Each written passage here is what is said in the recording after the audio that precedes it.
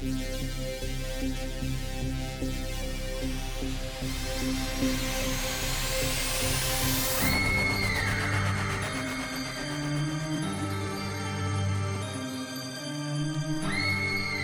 to Midnight Waves, episode 71 for Monday, February 15th, 2021. My name is Chris. My name is John. This week we finally get around to our top 10 albums of 1986. Oh, you. Ballin' ain't an issue for me. I'll make 100 stacks right back next week and do it all again. I'm faded off the wrong thing. And I'll admit, baby, I'm a little camera shy.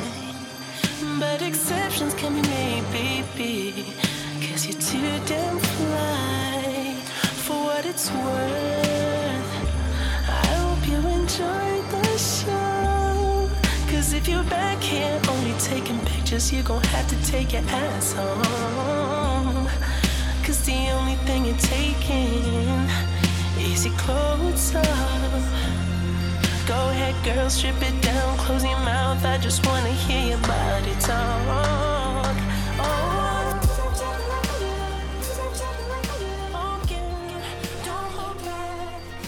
Alright, welcome back. Indeed. That was Kissland by The Weeknd.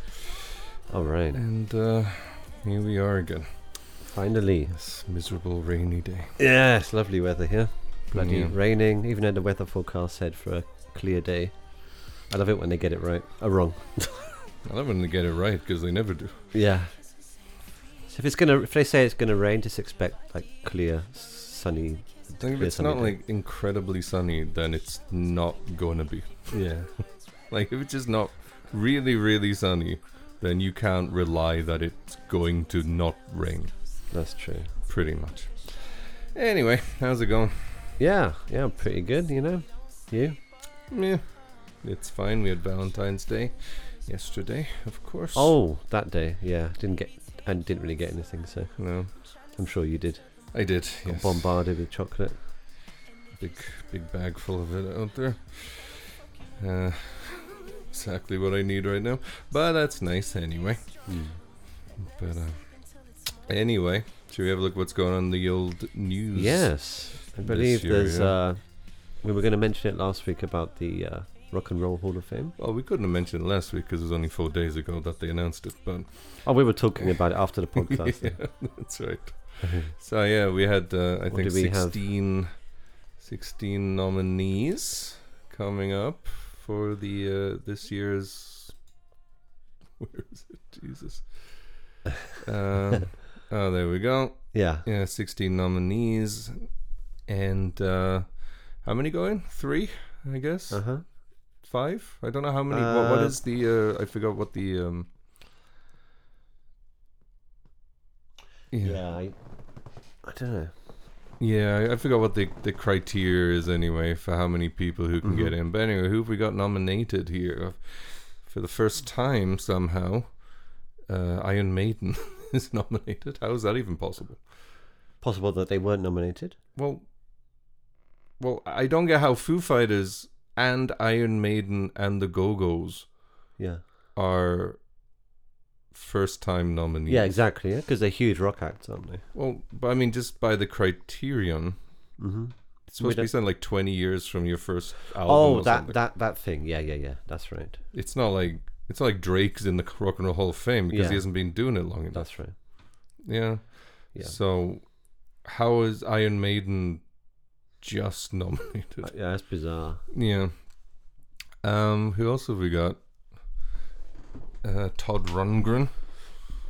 Oh Devo. The New York Dolls, Rage Against the Machine. Carole King. Shaka Khan, Mary J. Blige, Kate Bush, Jay-Z, LL Cool J, Fela Kuti, Tina Turner, and Dionne Warwick. How many of those artists actually would you consider rock or rock and roll? I mean, out of those nominations, Rage Against the Machine. Well, obviously New Foo York Fighters, Dolls, Iron obviously. Maiden, New York Dolls, Rage Against the I Machine. don't see how Jay-Z or a lot of those really. Jay-Z, LL Cool J. Isn't that just rap? Hip-hop? Well, I'd say the same for Kate Bush or Mary J. Blige or Yeah. Shaka Khan. Yeah. Though. None of Yeah. those are rock music. Dion worked. It's just weird. So, well, I mean, I think that's the oldest argument that there's ever been about the Rock and Roll Hall of Fame, though. But ever since like NWA were nominated and stuff like that, but it's just what it is. It's an unfortunate phrase that they've. Why don't you just rename it the Music Hall of Fame? Because nobody would give a shit, would they? I don't give a shit. Who gives a shit anyway? Well, I mean, we're talking about it. What do obviously the artists do? I don't know what benefit do the artists get from this. I wonder. I mean, Do Dave. they I get saw some, like, an award or interview trophy? Dave Grohl did on Howard Stern. He seemed Yeah. very appreciative of the nomination. So, But that's Dave Grohl for you. He's always yeah. like that. He always likes the attention as well. So. I mean, I think it really depends. Like, some people are outraged that they're not included. Some Yeah. people, Axl Rose didn't even show up. Yeah. So it's like I think it for some people it's like they feel like they're genuinely being acknowledged or something, and for some artists who think all this stuff's just like a bunch of dog shit, they don't care. But it's like the Grammys, right? Like, I was gonna say so many people care about getting Grammys, Yeah. and Was I it the can't Weeknd who was imagine- furious that he didn't get He's nominated? enraged that he didn't get nominated, like It's like calling it like a racial conspiracy or something, that he wasn't It's insane. nominated. And I was listening to like that Jay Electronic album in the car yesterday, and there's a line I noticed where he said he was in Miami with like P. Diddy, and Diddy's like, forget about this like God stuff or something, you got to get a Grammy. I was thinking, like, who gives a fuck about getting a Grammy? It's not like getting an Oscar. It isn't. exactly. Yeah. It just isn't. It's not. Because they don't, how often is the best music of any given year nominated for a Grammy? Like, almost never. I watched like a breakdown video of like critics' reviews compared to which artists actually won Grammys. And it's very rare for critically I think acclaimed in the album to win 50s anything. and 60s it was, when like Yeah. Stevie Wonder was winning Yeah, every yeah. year or whatever. But Yeah. certainly not since like the 80s. Right. And it's just ludicrously baffling. Like, I remember seeing U2 win once, and they beat like Radiohead's like Kid A, I think. And Oh, what? and like Eminem's The Eminem Show, which is certainly a classic album, the last great thing Eminem ever did. And then Bono's there going, this just proves we're the best band in the world. Yeah, he didn't say that, did he? He did. What? And it's like, Bono, you fucking shit. You haven't made good music in like 10 fucking years.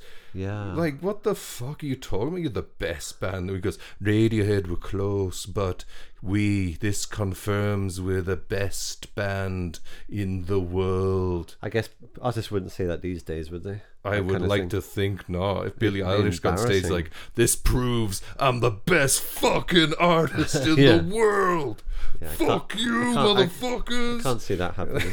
Like, it would just that's one of the reasons I hate Bono so much, even though I like quite a bit of U2's music. They're all I the stuff. Yeah. despise Bono as a person. Yeah. He really thinks he's like some Jesus figure who's changed the world with his fucking awful, trite, garbage lyrics. Anyway, enough about Bono, eh?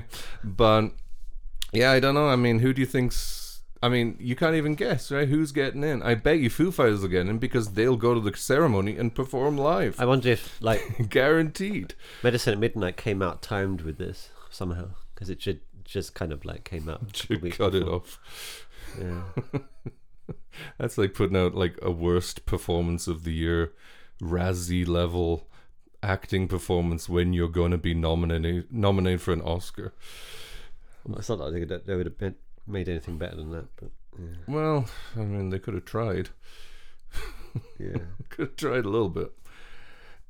Anyway, I don't know. I think Foo Fighters will get straight in because they will definitely perform live at the event, if there is an event. I don't even know what they're doing now. Like spectatorless, Probably maybe like like Or in Japanese bubbles. TV. space bubbles. And I'm sure Rage Against the Machine won't, even though they probably should. Because for a start, I can't imagine they would go to the ceremony.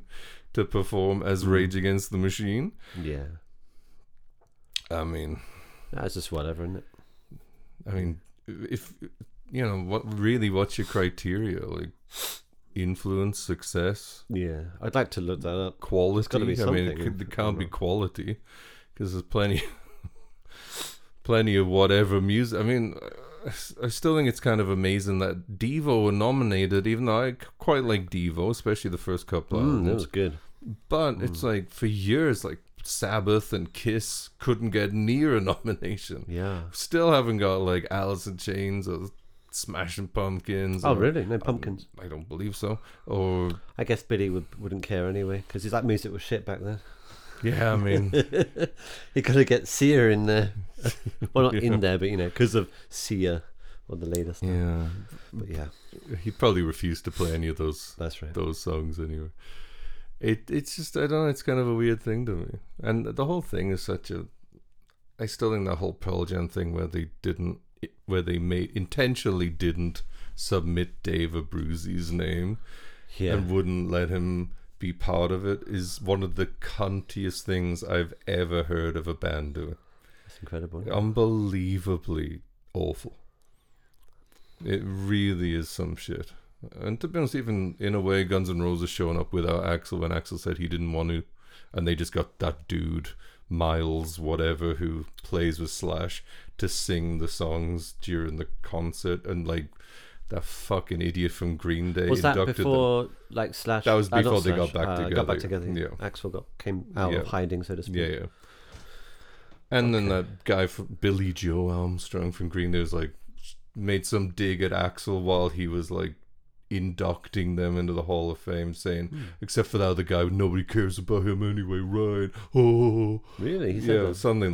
something that level of cuntiness. Wow. And it's just like, well, without him, they'd sound like Slash and Miles, whatever, wouldn't they? Yeah. It just Miles sounded like Kennedy, was it? yeah, like you know how shit all that music is. Well, that's what Guns N' Roses would have sounded like without Axl and Izzy. Charisma and all his voice and everything. Just everything. Just Yeah, that, you he know, was he that was band was ultimate. Izzy's band, Izzy and Axl's band. It wasn't Duff and Slash's band. That's so, anywho, what else in the news? I mean, there was some controversy with Bruce Springsteen and his Yeah. Jeep commercial that aired over the Super Bowl. So what I gather is that he had been offered a shot of tequila when he was like out on his bike at a national park. Is it New Jersey? Yeah. Or somewhere out there. And like it turned out he had like 2 shots, and then like he did the breathalyzer and all that stuff. And I'm not sure the exact laws there, but Well, there's actually a story here on Stereo Gum. Let's see what. So the weird thing was that his blood alcohol content was actually under the That's right. legal limit.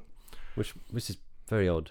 Was it But tampered with? So apparently he was issued citations for reckless driving Yeah. and consuming alcohol in a closed area. Yeah. Because the arrest took place on federal land, the case will be heard in federal. It's Court case. It's not just a court case; it's a felony, I guess. And he'll have to appeal sometime next few Oh, weeks. this is his first time. It says no prior Yeah. DWIs. Yeah. So what apparently happened was that it happened because he took a shot of tequila in full view of police after pulling over his motorcycle to take pictures with fans. Oh yeah. Bruce stopped, took the pictures, then a fan offered him a shot of liquor, which he took while sitting on his bike, which was stationary. Park police saw what happened and they immediately pulled Springsteen over as he Yeah. drove away. So you're saying that if he'd have got off the bike first and had the shot, it wouldn't have been a I problem? think it's just you're not supposed to drink alcohol while you're Right. driving a vehicle. You can't have booze. You can't have alcohol in the vehicle or on the bike. yeah, I think. like that, right? Yeah. Yeah. Per TMZ, the police are telling a slightly different story, that Springsteen was glassy-eyed, swaying, and Yeah. reeked of booze when he was pulled over, and that an officer observed the bottle of Patron he took a shot from was empty. I Springfield wonder- allegedly admitted to having 2 other shots of tequila, and that when taking a field sobriety test, he took 45 steps when he was only asked to take 18. So that's pretty stupid, too. I mean, you have to wonder what all the actual truth is of it, but Well, I'm also not going to just defend Bruce because I like him. no, But, of course not. Yeah, no, but I mean, like you know. he'll just pay his way out of it anyway. So, Well, as I don't know, as it's a. so he's going to prison for 5 years. I mean, obviously not. But if it was you, you might. I wonder what the As actual, it's a what the felon. actual, yeah, As it's on federal land. yeah. I wonder what happened to the average guy in that Yeah, situation. exactly. But yeah, you have to look that up, I guess. Yeah. Mm. So, I mean, yeah. Let's see. Offenses committed on federal lands. Well, that's Pennsylvania. But.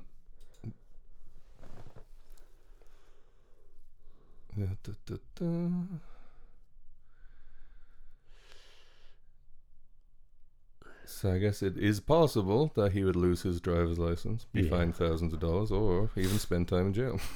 Yeah. Seems unlikely for Bruce Springsteen, but you never. It was pretty stupid to drink booze in front of police officers while riding a motorbike. Let's face it, that is Oh yeah. like 14-year-old kid level stupidity. But anyway, Wonder if he thought it wasn't a booze. when it's in a big bottle of Patron, there's no mistaking that. Patron has a very specific. Maybe he's got bad bottle. eyesight. I'm pretty sure he doesn't. Yeah. But anyway, he lost his spun. I mean, you know, that's not a bottle you can really misunderstand. Naughty Bruce. Yeah, he did lose pretty big endorsement deal there, so Yeah. I guess that sucks for him. Sucks for Jeep too, I guess. I wonder if he has Maybe to he's give just any being money polite back. when he got offered the booze from his fans. You I know? guess so. It's like, If- "Oh, if I've- they I've offered him one like, shot." "Hey, Bruce, you want to do a couple of rails of coke?" Would he be snorting Oh, of course he them down? wouldn't. No. He might. Based Bruce- on this level of idiocy, he might. Oh, it's just it's a bit of some booze, and I think drugs are quite a different kind of thing when you're driving a vehicle, right? I would think A- it's a better to motorbike be or- high on cocaine than drunk on tequila when you're driving. You reckon? Of course. Why? Because cocaine heightens your senses. Oh, okay. I wouldn't know, so I wouldn't know about that sort of thing. Anyway. And the only other little bit of news, Yeah. well, there was one thing, Justin Timberlake apologizing to Britney Spears and Janet What? Jackson because I guess he feels like he has to get out ahead of it before he's Me Too'd for no reason. And What's going on there? Oh, he did something, did he? no, we're talking about 20 years ago, some shit like that. And he was like When he was like a teenage boy, and had some And kind of also- relationship.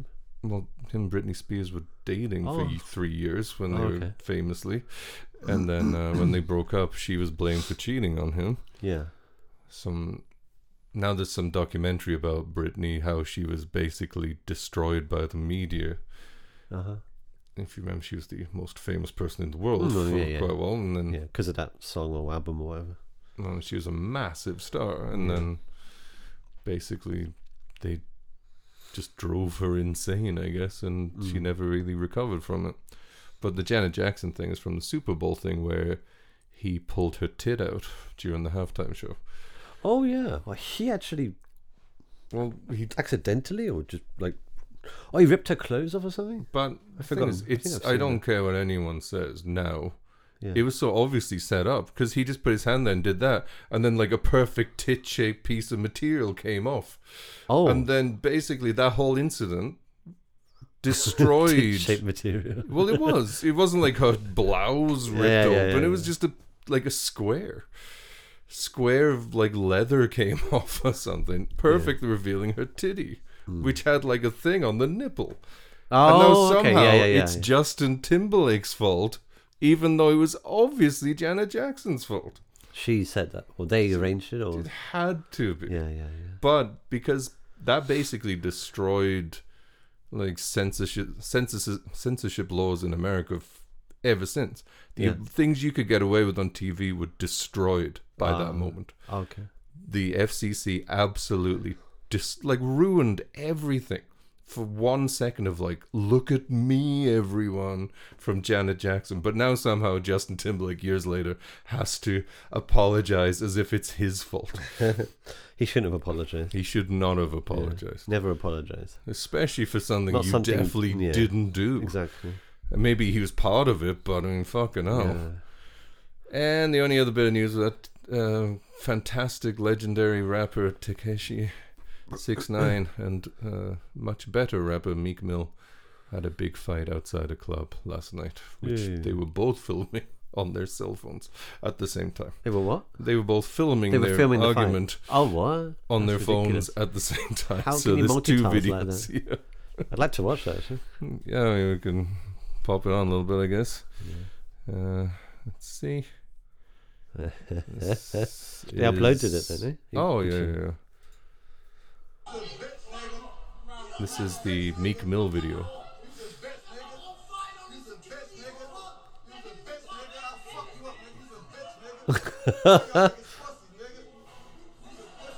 Is that little man is who? Tekashi 6ix9ine. He's like a child. Yeah. Is it because of the bouncers so big? I don't know. Well, Yeah, I'm sure he's bodyguards, tiny. He is Mexican. This is Tekashi's video.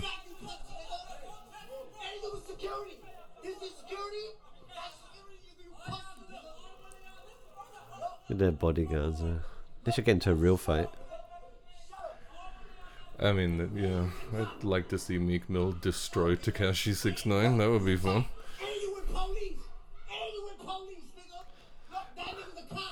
Yeah. Is that appropriate for him to use the N-word? Well, he's Hispanic, so it's somehow okay. Alright, that's interesting. Same with DJ Khaled, right? He's an Arab, but Oh, says it all the time. so I'll just leave that one alone. Well, no. Everyone except Yeah. white people. Yeah. Except for Whitey. Whitey on the moon. Even like Filipinos use it in like Oh, America, in yeah. Los Angeles. Yeah. Mm. That's so weird. I asked our friend Sam about that once, and he was just had no answer for it. Mm. Very weird. Like, why do you guys give the Filipinos a pass? Yeah. He's like, I don't know. So Not like I want to, go around using it, but Well- it's just weird. yeah, a little bit. Double standards and all that. Yeah, I guess so. But hey, whatever. That is a very unflattering picture of Tom York. Not like there are two. Yeah, I was gonna say, is that Tom York when he's Yeah. like in high, like I like a guess university so. or something? Maybe. Yeah. Not like there are a lot of flattering pictures of Tom York, but I do appreciate the fact he appears to have a Beavis and Butthead coffee mug there. That's awesome. Yeah. Oh, yeah. Yeah. Ask your grandparents, kids. Oh, great days, better times. Yeah. Ask your mom and dad about that one. Anyway, let's close up the old news bag, I guess. Yeah, let's And, seal that up and dispose. Open up the old top 10 bag. Yes. So we finally take on 1986.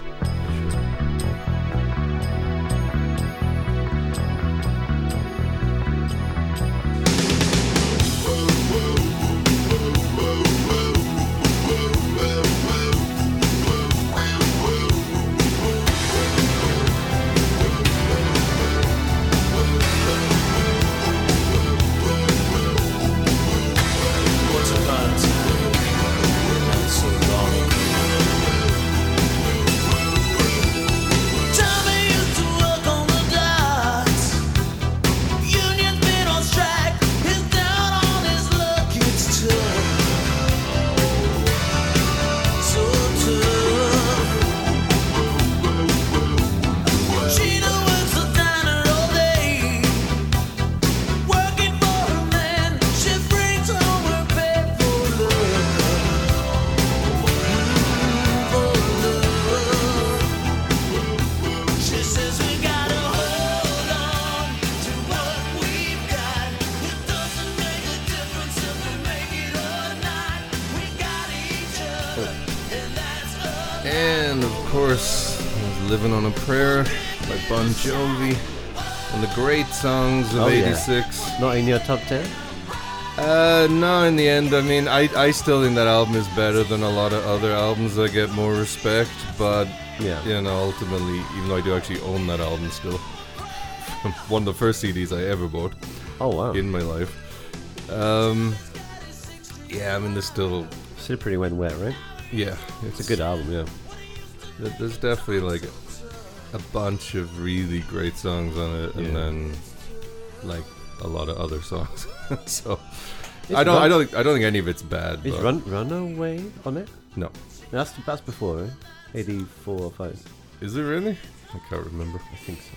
Because I remember loving that. I remember like as a kid like loving Never Say Goodbye. That was like really, for some reason, as a little boy, that song about having sex with a girl in the back of your car. Wait, what? And what? talking about like when you were in high school, like ditching school and getting drunk instead of going to school. What you were like in primary school? Yeah, like for some reason that really resonated. That with really me. hit you, eh? It's Yeah. like, oh yes, I can see this happening to me. It was like a predilection for my Yeah. future, I guess. That's good. And I yeah. did live out the dream. Nice. Just didn't come with the tens of millions of dollars that came with Wow. being John Bon Jovi, sadly. That's But except for that, pretty similar. now the listeners know. Yes, Yeah. So how about we talk a little bit about this year? sure. What happened and what was going on? Yeah, what was happening all in that shit? old 1986? Yes. Well, we were young, obviously. Yes. So the Rock and Roll Hall of Fame basically had their first induction ceremony this year Oh yeah, with pretty Really? predictable entries like Elvis Presley and the Beatles. Jerry Lee Lewis. Yeah, all that. Chuck Berry and all that stuff. Well, Chuck Berry. Wait a minute, no. No, I I'm got sure it wrong, Chuck didn't I? Berry Little must have- Richard. Little Richard? Wasn't it I'm Chuck sh- Berry later, actually? Was he? Oh, bugger. might have got that wrong. That seems ridiculous. Forget that I said that. That was that. And let me think. Oh, what was I going to say? Oh yeah. The legendary bassist of Metallica Oh, met Cliff his Burton. demise this year, in September. The tour bus crash in Sweden. That's right. Yeah, the bus rolled over. It's- And Oh, he that's was in right. the top bunk, I think. Oh, And, that was what happened. Yeah. Yeah, that really sucked because obviously it sucks when somebody dies, but also It does. he was a massive. Yeah. Well, not always, but usually it sucks when somebody dies. Usually it does. Sometimes it's good. Sometimes it's alright. But anyway, he was also like a big driving force in the creativity of Metallica. Yeah, He yeah. wrote a lot of parts of songs. They worked out songs together, and when he died, it really became just like Hetfield and Lars, I guess, figuring everything out for the most part. I was kind of thinking, like, imagine a next album that would have been if Exactly, he yeah. had, if he hadn't died, Mm-hmm. obviously, but that'd have been quite different. You'd heard the bass. You heard the bass in the album for one thing, and Justice for All. That's true, right? And I mean, I think as much as I love Metallica and as many good songs as they wrote without Cliff Burton, truly their peak was his last album. So Yeah. Well, I it's- love the Black Album. It's not as good as. I mean, I love it too, but it's kind of like Slippery When Wet, where it's like yeah, a bunch of amazing singles, and then that's right. there's some other songs That's filling. right. Like they're not bad songs, but Definitely agree with that. yeah. And I guess the Smiths broke up, disbanded. The Yeah. end of that this year. I'm starting to wonder if they just realized all their songs and albums sound exactly the same. I don't know. Doing these lists has been a bit of a weird eye opener for me with the Smiths. I don't know. Well, Think I agree with you on the last album. What's it called again? Meat is Murder. But like I just like, think you I don't could like- interchange like any song off No. any Smiths album, I and it can't. wouldn't sound different or out of place on any other Smiths album. Well, we'll get to that later. But yeah, I mean, I we can't. will, but I can't agree with that. But I mean, I can agree with like the last album. I think it's very overrated. But I'm not saying this like The Queen is Dead is a bad album. I'm saying Yeah. their music sounds too similar. too similar. Yeah. I hear you. Like everything about But the it melody, is- Morrissey's melodies, right? and all the guitar parts and all. I mean, I think Johnny Marr is one of the great guitarists of his era, but the music never evolved in any meaningful way. I guess the only song that did was bloody hell, what's it called? Here Is Now. Is the only song that sounded significantly Which is different. much older than this album. Well, yeah. True. That was 84. You know, if anything, they peaked before their debut with this charming man.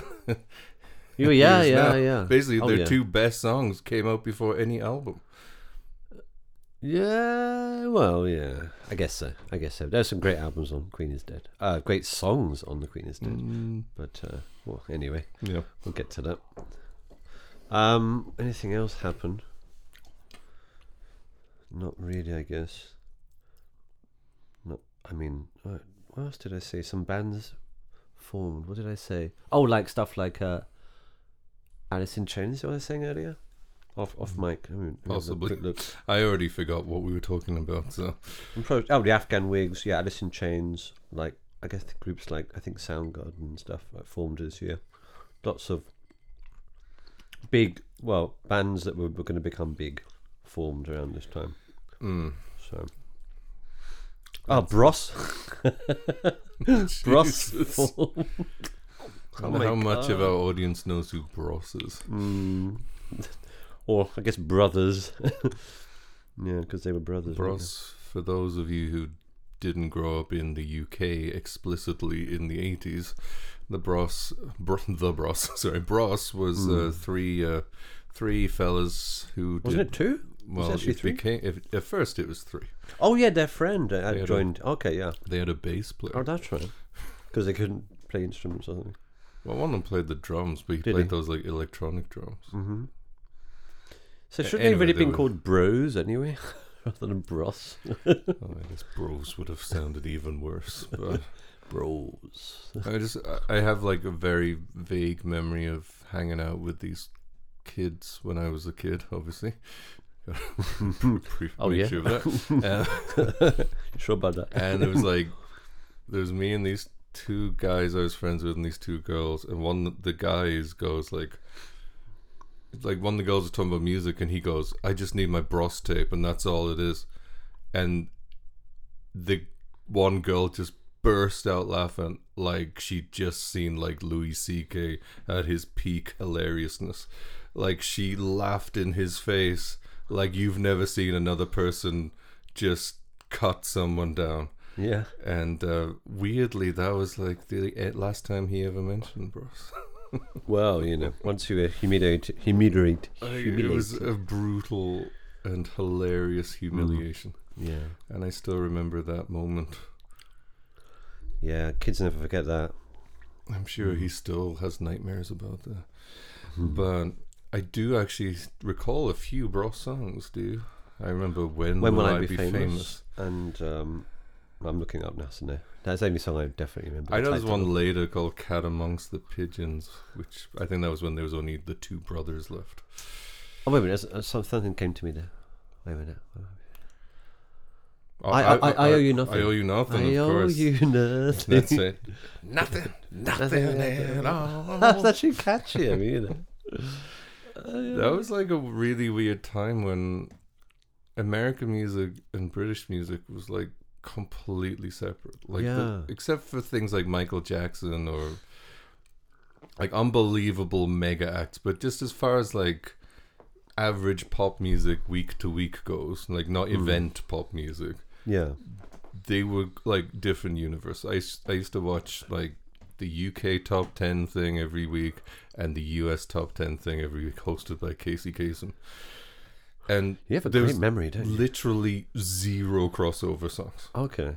They got in America zero, none of those British songs, none Yeah. of those British artists They made weren't in hits America. or anything. They weren't famous in the slightest. Yeah. And then I think the Americans were like kind of famous, but their songs would like peak around like 36 in like the UK charts, Very whereas odd. in America they'd be like mega platinum hits, It's very weird. like Martika's like Toy Soldiers and Oh, stuff I like love that. that song. Yeah. When the hell when did that come out? Could it have been 86? No, that was I think a bit later, but Bit later, 88, 89 like that. Yeah, very weird, eh? Yeah. Or like Black Velvet by Alanis Hmm. Alana Miles. That was like a massive hit in America. Yeah. Not so much in the UK, I believe. Yeah. Yeah. But at that time, like UK music didn't really have instruments in it. It was just all drum machines, True. electronic drums, Yeah. keyboards, Yeah, a lot guitars of that didn't sound like guitars, yeah. singing that didn't sound like human beings singing. Always like a bloody lot of Stock cyborgs. Doesn't it? Aitken and Watermans, Oh, okay. like Kylie Minogue processed through 8,000 synthesizers to be Kylie Minogue. somewhat in Yeah. tune. She must have come out after Madonna, right? Of course. Yeah, because that's She came out after like Neighbours. yeah, that's like early 90s or something, right? No, she was like Late 80s, yeah. late 80s, I guess. Yeah. I should be so lucky. Yeah. With my rubber ducky. And do you remember? I should be so lucky. And but Incredible. like literally, I just remember my dad going like, "It's not even a human being's voice." Oh yeah, that weird like synthesizer bit. Yeah. Like because So weird. her voice was so processed, Yeah. so many different like filters and computer algorithms keeping it somewhat in tune. Yeah. Like people talk about auto-tune now. Fucking, she was Stock Aitken and Waterman were the real pioneers of auto-tune. Yeah. They must have been sitting That's going through right, the that's whole right. like running every vocal from every artist on their label through a computer, just like Did they do a bunch of artists like everyone. Like Everyone's that. going Everyone through just them, was right? talentless and Yeah. terrible. Bros and everyone? as well? Bros, I don't think we're Stock Aitken and Waterman, I see. but Interesting though. they had a lot of shit anyway. But this, like, I mean, this was a time where, like, I guess a lot of artists were sort of having, getting tired of all the sort of fake, highly produced sounds. Well, I not say fake, but like like big production and all, the music that was sort of everywhere, right? Mainstream stuff like, sort of rock groups and heavy metal and I don't know. Like, Yeah. really was a lot of artists sort of going against, or starting to go against the grain, I guess. I think there was an underground scene Yeah. really forming, Sort of and bubbling under, below the surface. and I mean it's so weird listening to some music that's on my list, some music that isn't, but just how like absolutely different it sounds, and that's just a reaction to what was popular. Like you could not compare it to this era, I think, of music where there's no underground that sounds completely different Yeah. from what like the mainstream commercialized music now. I don't think it's even close to being that separated anymore. Yeah.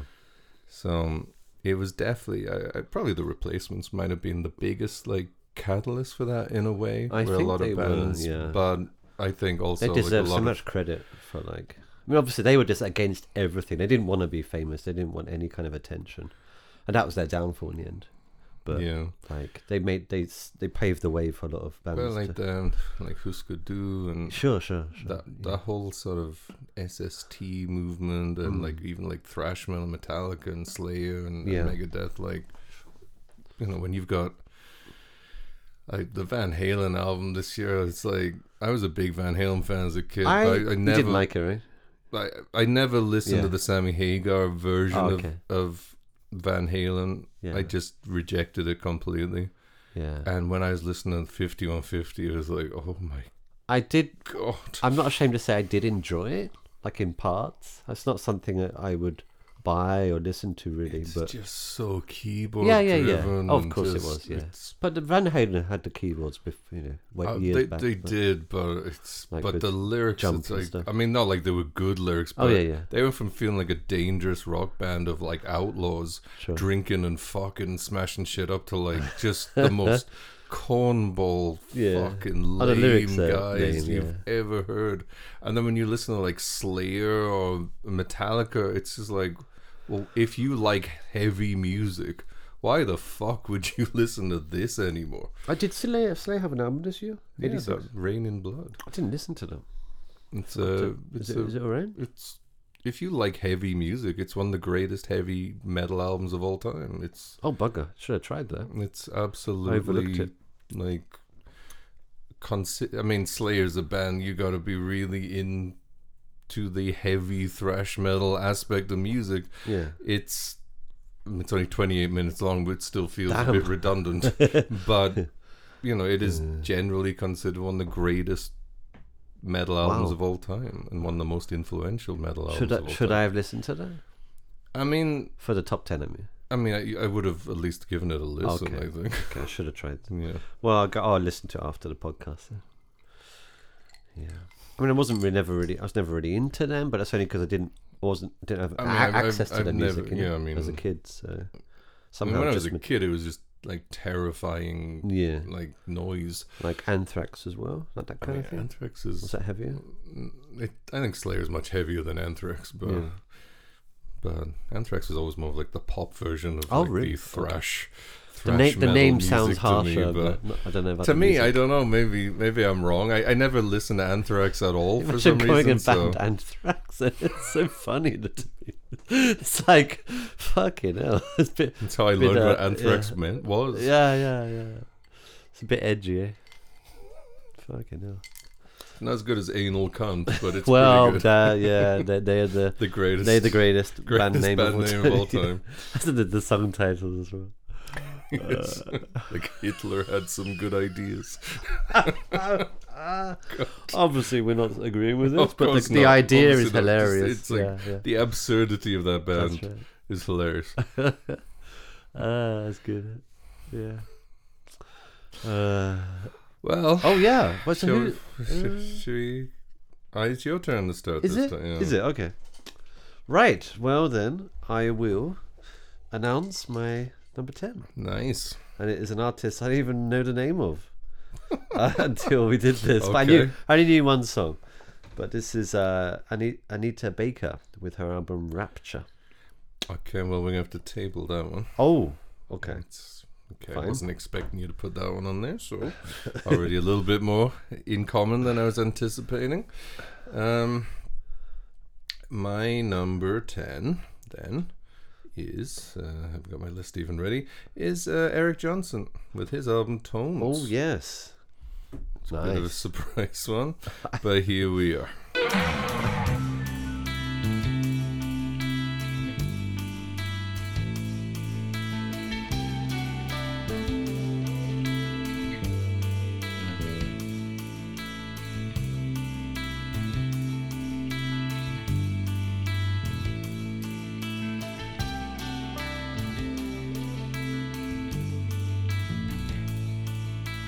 There's a place I dream of far away. There's a girl living there by the bay. She works at sea for the land propriety. It's left duty. When they go, she's got to go. Now I'm waiting for you. Soon again we'll meet. Yes, I've been hoping for you. I want to retreat to Bristol Shore.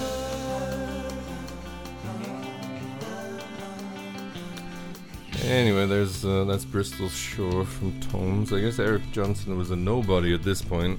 He didn't really become a somebody until he did the Austin Music Festival thing, that live album. That Yeah, kind yeah, of- yeah. And then like what's it called? see, Oh, music. Oh, I forgot now. Musicom, something like that. Yeah. 88, I think it was. Yeah. Something like I mean, I was kind of, for me, Eric Johnson as a guitarist is like way up there as one of my favorite guitarists ever, and probably my favorite Oh, lead yeah. guitar tone of all time. that. Oh yeah, yeah. So- he's awesome. I own a lot of his music, and I was definitely not thinking I'm going to put Eric Johnson on this. It's not like he's a great songwriter, but Yeah. when he plays guitar, it sounds great. But it was it actually came down to this or Slayer for me. Oh okay. And even though I think in a way Slayer's probably better, I just enjoyed listening to this more. Oh right, And that's, right. that's really what my list is about for this Yeah. this year, I guess, is what did I actually enjoy listening I get to. you. And I'm the same. which album had things which albums had the least amount of stuff that I don't like. I love your negativity. I think, I mean, The glass is half empty. I'll say straight off, 86 is a really poor year for me. Yeah. Overall. There's some really good stuff, and there's some really interesting stuff, but there's a lot of really not, like, overrated stuff to me. I think it's one of the most overrated years in all of music history. Yeah. For me personally. Sure. So, yeah, that's just what it is. Like, I listened to it twice, and it was like, well, why would I not want to listen to Eric Johnson just play like these violin tones out of his guitar? And it's like even amazing, the songs man. Where he sings, which is like He's got a usually, nice voice, yeah. it's like not usually what I want from Eric, but it's like it's all right. Yeah. It's not. And if he's got a song called Friends, it sounds cheesy, but it actually works somehow. Like, he can pull that off because of his guitaring, I think. I mean, the guitar just elevates it. It's like if you actually like hearing The lyrics people play are guitar, an afterthought, I'm sure, with his music, right? I'm guessing. One thing I appreciate about his singing is that the lyrics, the way he sings is very breathy. So the lyrics are not at the forefront. Which is like often a deal breaker for me. It's like we were saying with Weezer or Foo Fighters last week. If you could just dial your voice back a bit, I wouldn't care about your shitty lyrics as much. That's right. But when it's like, listen to how shit these fucking lyrics are, like Rivers Cuomo is or Dave Grohl is, it really fucking ruins the song for me. When I don't even know what the fuck Eric's singing about. Probably some love bullshit or some like holding hands with some girl somewhere, walking through a park or some along the bollocks, beach, whatever. It doesn't matter because I didn't even notice. Yeah. That's what I want from your shit lyrics. I don't want to notice. Like, your voice is moving, I guess. Just play the guitar. It's okay. I can't hear it. As long as it's in tune and, you know, all that Yeah, stuff. exactly. Like, it's pleasant enough until the guitar comes in. I don't know what it's about. He could be singing about murdering babies. I don't know. He could be. It could be kind of fun, actually. It's like, I mean- killing babies one by one. I just don't know. He could be. But Doesn't matter, eh? as long as I don't notice, it's okay. That's funny. That thought is just hilarious. It's like, actually, he was singing about murdering babies, but we still Really? like him. Crystal shows about mass slaughter of infants. Really? Oh. I was assuming it was some sort of sappy love I think song. we should like boycott him now. But he's got a great guitar tone. But when that like boo-doo-doo comes in, I know. something like he's playing the guitar with a violin, then you're gonna forgive at least some of those. Trail of Tears in this album, although it's nowhere near as good as the live version of Austin, Yes. it's one of his Trail of beautiful Tears is things. amazing, and Desert Song as well, which Desert, yeah. which is So good. maybe on a classical guitar. I'm not sure if it's an acoustic guitar or a classical guitar. Might be. Like, it's amazing. Yeah. I was listening to it yesterday, like, I need to learn to play this. I never even thought about it before. But the whole album is just, it's, I don't know. Zap's on it? Zap's the one Zap's thing a I good don't one. particularly I like. didn't like that. I like Zap. It's just a bit too, like, okay. Is it like jazzy? countrified, kind of like, Oh, actually, no. So I'm thinking of something else. Yeah, Zap's a bit annoying. Even on a live album, which is Am I thinking of like Manhattan or something? I forgot. everything except Zap, I think, is Zap's good. Zap's a bit annoying. Yeah. Yeah, it's just a little bit too upbeat. Yeah, like, Yeah. yeah. But he's great. Like if you haven't heard, probably most people haven't heard of him, but Eric Johnson is awesome as a guitar player. He's one of the if best you have of all any time. interest in people playing the guitar, Yeah. there's probably I would legitimately suggest there might not be anyone better ever. Yeah. As far as, especially like his solos, like his tone and the way he plays solos is like, And he flicks me- between like the distorted kind of like the way tone he and the uses clean his tone. like rig and his tones and everything. Like, for me, it's kind of low key. Like, if you're like, who's your favorite guitarist of all time? Who's the best guitarist? I probably wouldn't say Eric Johnson. But if I actually really sat and thought about it, I don't think I like anyone better than Eric Johnson as a guitarist, or as for the things that I'm looking for from guitar. So, yeah. For me, it's like him and Mark Knopfler and I don't know who else. Yeah, I But mean, anyway. there's great Off topic, really. guitarists with great tone and everything, but every time I listen to him play, I just immediately start like fucking around with all my equipment, like trying to get that tone or something. And there's not many people that make me feel like that. So Wow, man, I think you You sold that album. Hopefully I did. Yeah. Tones. Check out Tones. It's awesome. Yeah. Yeah. All right, number 9. Oh shit. Yeah. Because all right, I was going to talk about the Sorry. wrong one there. You're probably going to laugh at me, but I put Madonna's True Blue here. I'm not gonna laugh. That's All right. nice. That's cool. Yeah. I just. I guess pop a song on Should first. we do a song first? Yeah. Fuck that. Alrighty.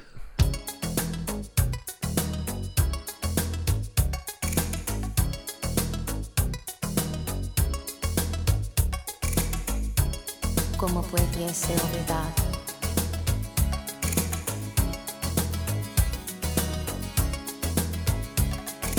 Last night I dreamt of San Pedro, just like I'd never gone. I knew the song, the young girl with eyes like the desert.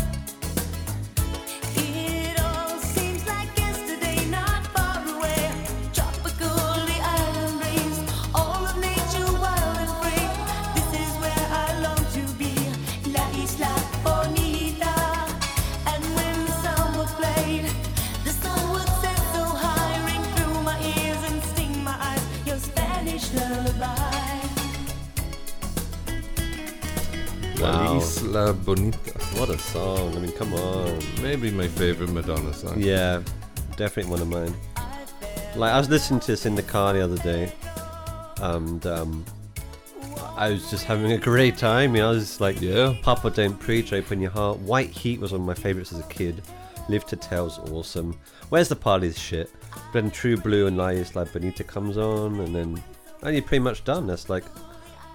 That's for me, it's like 6 great tracks, and that's why it's in my 10. No, I get it. I love it. It's definitely like an honorable mention for me. If it didn't have like, if it could just one less terrible song. Jimmy. Yeah. Oh, Jimmy. It- Oh, Jimmy. If that just wasn't there, it would have been a strong Yeah. contender. Where's for the Party's 10. tolerable at least? Yeah, I agree. But like, it's so fun. The music, how to say, the way it's produced is awesome as well. Like, Well, I you mean, can the hear production all the way better instruments. here, yeah. Yeah, it's so. I mean, maybe it's too clean, you could say, but Well, it is it's pop beautiful. music. So, Oh, yeah, I mean, you but know, like, it's- there's a lot of great little guitar bits, bass parts, great drum beats, just all kinds of stuff going on. And yeah. Who produced this? oh, let's have a look. Is that like Jelly Bean? Is it? Madonna, Stephen Bray, and Patrick Leonard. Okay. Sounds like I've heard of them, but They don't have hilarious 80s producer names like Jimmy Jam or well, Patrick Leonard did a lot of Madonna stuff. Jelly Bean. So Leonard's worked with like Pink Floyd, Elton John. Oh, he's a big Jesus, big name. yeah. Yeah, he's big. He's done loads of stuff. that probably explains why it's actually so good. Yeah, Not a definitely. gimmick. But no, I agree. I think this is a really good album overall, and certainly, you know, some of the absolute best examples of pop songs ever. Sure. Right? And at this time, you know, it's amazing how big she was. Oh God, yeah. Amazing how When big did she was. Desperately Seeking Susan? Was that a That couple was years later? before this. Oh, it was before. I Okay. believe, isn't it? Yeah. Okay. I I don't mean, have, anyway, I have, yeah, you're right. I mean, I- she was huge at this point, right? 85, 86, she was I mean, humongous. I have Desperately Seeking Susan on Blu-ray. That was I used to love that. 85. Yeah. Okay. So, Yeah, great with, stuff. Rosanna Arquette. That's And right. That's a really good movie. Still. It is. I would Oh, well, like even now, you it holds now? up. Yeah, I mean, like I have it on Blu-ray. Yeah, but, yeah. But it does hold up as Yeah. a good movie. Still, Cool. a good 80s movie. Way to go, Madonna. We certainly got a couple more things from her. In Yeah, the for 80s. sure. Definitely a couple of things that. I mean, she dragged it out pretty good. I mean, Dragged her. Yeah. I mean, you know, for a young woman to have that long a career as a pop star, based primarily based around being like a sexual object. Sure. Yeah. I Oh, think yeah. that was she was always really like attractive, her. eh? That was like She wasn't like such hiding her herself image. It's not like physically. Taylor Swift where she's like a businesswoman. Yeah. It was definitely like the forefront of her image was how sexualized she was. Yeah. I would say up to that song. Oh, like Jesus. Vogue? No, not Vogue. I think even beyond that. Express Yourself. What am I thinking? Hang on. I think the last great Madonna song, if I possibly can find it without eating up too much time on the show here, was Pretty Late. It was Not like something like Ray of Light. Maybe Ray of Light. I love that. I think album. Was it called that? There was the title track from that. I think that was probably the last really good song she had. And was that from a movie, Ray of Light? I don't believe so, but I don't know. Yeah. All right. Never mind. I think that song, the title track of that album, was like probably the last good song that she really had. But that was like 98, and you think like, you know, her first single came out in 1982. Yeah. And Holiday was 83, so, and Lucky Star as well. So what like, was the first? Everybody, which I don't remember by title. Okay. Yeah. She went Everybody, Burning Up, and then like Holiday was the first real hit, and then Lucky Star was massive, and then Borderline, and Like a Virgin, yeah, Material Girl, Crazy for stuff. You, Angel. I don't remember Angel. Yeah. Into the Groove. Oh, I love that one. And that a few others. That was so nostalgic for me. I don't know why. And then here we had, particular song. Papa Don't Preach. Yeah. I mean, in 86, she had Live to Tell was a number one. Papa Don't Preach, number one. True Blue, number 3. Open Your Heart, number 1. Open Your Heart's a great song. Yeah. La Isla Bonita's number 4. That was in 87. Who's That Girl in 87, which was in that was the other movie she did, wasn't it? Who's That Girl? I think so. Yeah. Yeah, the soundtrack album to the film Who's That Girl, which starred her and Griffin Dunne, and is definitely not as good a movie as Desperately Seeking Susan. Yeah. Even as a kid, I recognized that was a shitty movie. So. Anyway, Madonna, nice stuff. So that was my 9, 8. That was your 9, I believe. 9, yeah. Right? So yes, that's right. That was my 9. Okay, well my 9 is Megadeth's Peace Sells ... But who's buying? Oh shit! Yeah. Didn't even listen to that. No, I did. Oh, I guess you did. Let's listen to something.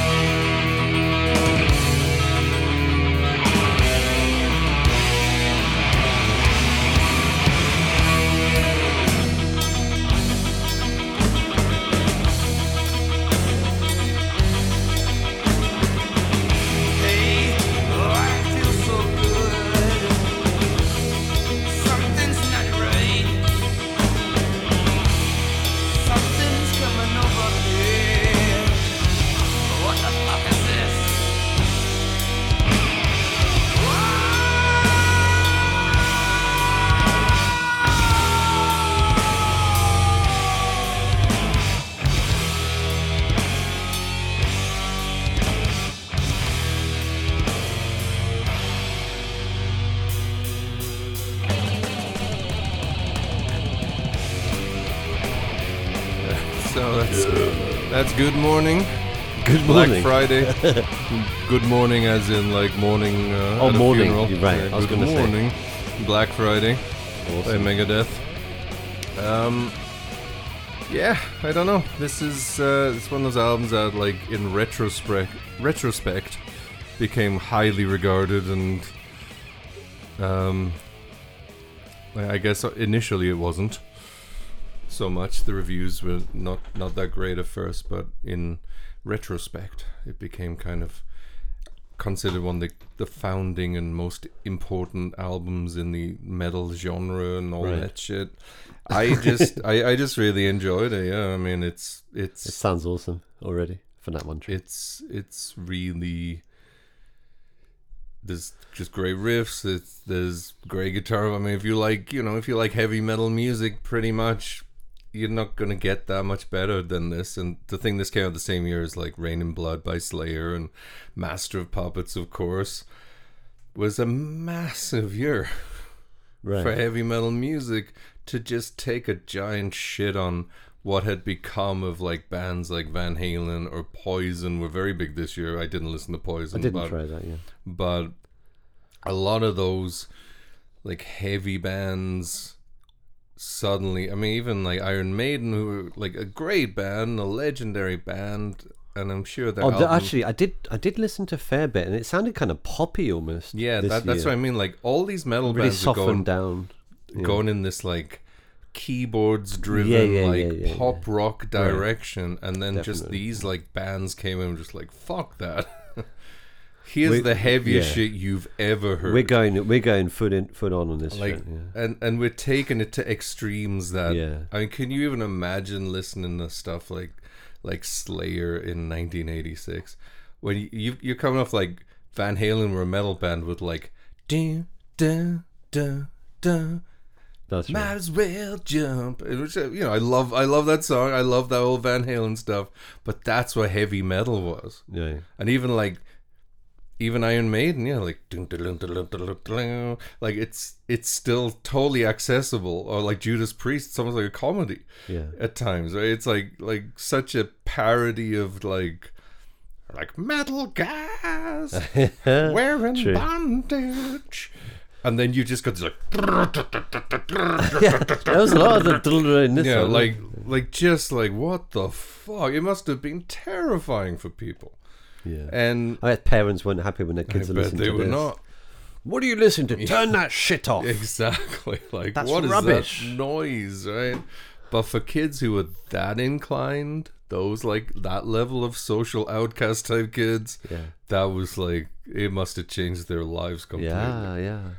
Oh, for sure. And still definitely became, I think, as much as like we were talking about the Replacements or some of the other sort of like weirder underground stuff, I think this thrash metal scene must have had a massive influence on a lot of that alternative rock too. Yeah. Because even though they didn't play that fast or anything, it was still like massive drums, Yep. massive guitar, down tuned guitars, and like just misery. Like, when you think about the 90s, the lyrics were just pure like nihilism and misery. There was not a lot of fun stuff This going was on kind in of the 90s. foundation, right? It One of had the to have been, foundations, right? Yeah. Because there's nothing fun here. This is Yeah. one of the most like nihilistic, miserable albums you ever listen to. Just talking about how society is a disgrace and like the government is destroying you, and that's pretty much what it was. And it's a hell of a contrast from just like,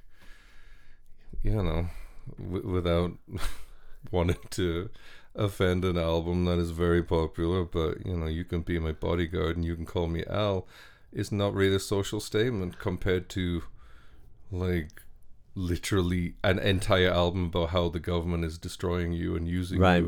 you. For sure, yeah. That's protest music. Yeah. Yeah, that's like the natural progression from Dylan, if you want to take it that way lyrically. It's not keeping it safe. And I think there's a lot of music in the 80s that was just so perfectly safe in like, even if it was making like the pretense of making a statement or being about something, it was very, very safe and polished and careful in how far it would go. And then you had these bands coming along, and then like even more underground bands just talking all kinds of like crazy shit, or just lyrics that meant nothing, just complete nonsense lyrics. And all of a sudden it was like, probably kids were like, holy shit, like Right. like my parents hate this, so maybe I should like it. Yeah. And I think this is really sort of the turning point here. That's what I truly believe. Where indie music, alternative music, metal actually really separated from the mainstream. And even though a lot of these bands became massive, it's because kids made them massive, not because their parents made them massive. I'm sure not many parents in '86 were listening to Megadeth. Oh, no way, man. Right? I mean, I've been really cool, really hip hipsters. I guess they didn't use the word back then, but they I'm would have sure been there were hipsters. very, very that. few, if any. So maybe those like burnout stoner parents who listen to Yeah. Sabbath and Judas Priest. But Sure. anyway, that's I just appreciated. I think it's really well written. I think Dave Mustaine is like a really underrated guitarist. Great riffs. I mean, the When- fact is, yeah. so much of what made those first two Metallica albums great was what Dave Mustaine already wrote. Right. And So, what was it called? Fuck. Kill 'Em All and Ride the Lightning, right? yeah, like Yeah. I mean, A lot of that was him, His yeah. riffs were on both of those albums still. Yeah. And even though he's explicitly told them Not don't use to my riffs. use- Yeah. yeah. So they did. Yeah. Of I course mean, they would. Mustaine's like a maniac, I think, but I think he's also a pretty cool guy who had like some like anger issues and everything. And I remember Chris Cornell killed himself. There was that video of him playing. He was in like Tokyo, I think, playing a Megadeth show, and he covered "Outshined" or something. And some Oh yeah, I remember that. Yeah. kids in the crowd were like making some noise he didn't like. Yeah. And he just started like berating them, like, have some fucking respect. Like he was like really serious about like honoring Chris Cornell. Right. And it really made me think like this guy is really, I would also say he might have the most impressive story in the history of music. Can you Yep. imagine being kicked out of a band that became one of the biggest bands ever, and then going to start another band that became also one of the biggest bands ever? Yeah, that's funny. Also. Like That's not very as cool. big, but still, Sure. it's like I'm gonna be a fucking success. And you've got legions of fans. I mean, That's like they're if huge, Pete aren't they? Best started the Rolling Stones. Oh, right. Like, you know what I mean? Like it's really crazy to be kicked out of a band that became like the ultimate metal band, and then start another band that became like one of the top 5 metal bands. Yeah. That's Top 4, but well, you know what I mean. yeah, I know. Rounding down.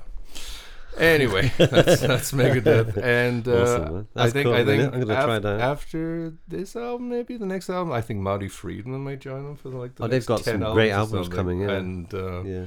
that's some I'm going to be serious listening guitar out, playing. definitely so. listening out for that. Anyway, Yes. number 8. Yes. Cool. My number 8 is Elvis Costello's Blood and Chocolate. Alrighty, Yeah. let's give something from that a listen.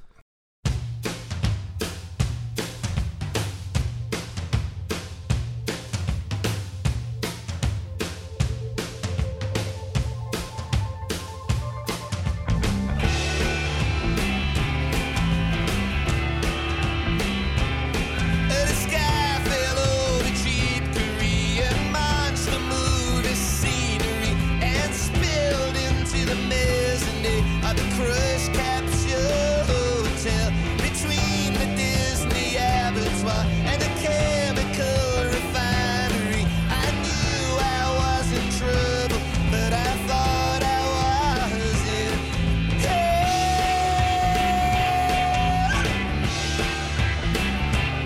So you look around the tiny room and you wonder where the hell you are. While the KKK convention are all stranded in the bar. They wear hoods and carry shotguns in the main streets of Montgomery. But they're helpless, serious babies, 'cause they're only here on holiday. What do we care if the world is a joke? We'll give it a big kiss. We'll get it a cold. Death wears a big hat. Disease of the old. We're only living this instant. So that was what it called? Tokyo Storm Warning, track 3 from Blood and Chocolate, the second album Elvis Costello released this year. Actually, King of America came out earlier, produced by T-Bone Burnett. Very different sound of the two albums. This one's kind of all blown up, but they recorded it at concert level volume in the studio. The same studio used for Hendrix and Rolling Stones. I think the Olympia studio in London. Okay. That explains why it's so kind of big. Like the sounds quite. I don't know. Well, one of Elvis Costello's like more louder albums certainly. And you were saying like Chris how like his voice is much Well, I think the first larger, track, bigger. his voice is overpowering the Yeah. song. I don't think it's well recorded at all. yeah. But But I like the overall sound of the album. I mean, it's very loud and like, sort of maybe I don't know even I don't think it's harsh. mixed well at all. Well, maybe not. Yeah. It just but- for me, like Yeah, to yeah, me, like that's cool. the first track, his voice is so clear in the mix Okay. that it sounds like he's singing with a tape recorder in the background, and they Oh, recorded okay. it. Yeah. Yeah, I understand that. Like that's But- not a good mix for me. Yeah, I really, really enjoyed this. So, like, I mean, start to finish, really, there's a lot of really great songwriting here. Some really catchy songs. Like, Uncomplicated is great, I think. Home is Anywhere You Hang Your Head. I Want You, I really liked. A bit long, but I really liked that one. Honey, Are You Straight? Are You Blind? Battered Old Bird's a very nice kind of more sort of melancholic song. And yeah, I mean, I think it's a good album, basically. Very enjoyable. Nice. If you like Elvis Costello, there's no way you wouldn't like this, really. And what was I going to say about this? I don't know how it sounds like. I don't know, like. Never mind. I have no thought to finish there. I just enjoyed it. I really liked it. Yeah, I So mean, I wasn't expecting to like it, but I did. that's what That's it's it, about. really. Nothing significant to say. But, No problem. I I enjoyed think it. that's enough. Yeah. All right. So, how about your 8, 7? My 8, Yeah. yes, is Run DMC's Raising Hell. Ooh, nice. Let's give that a listen. Cool.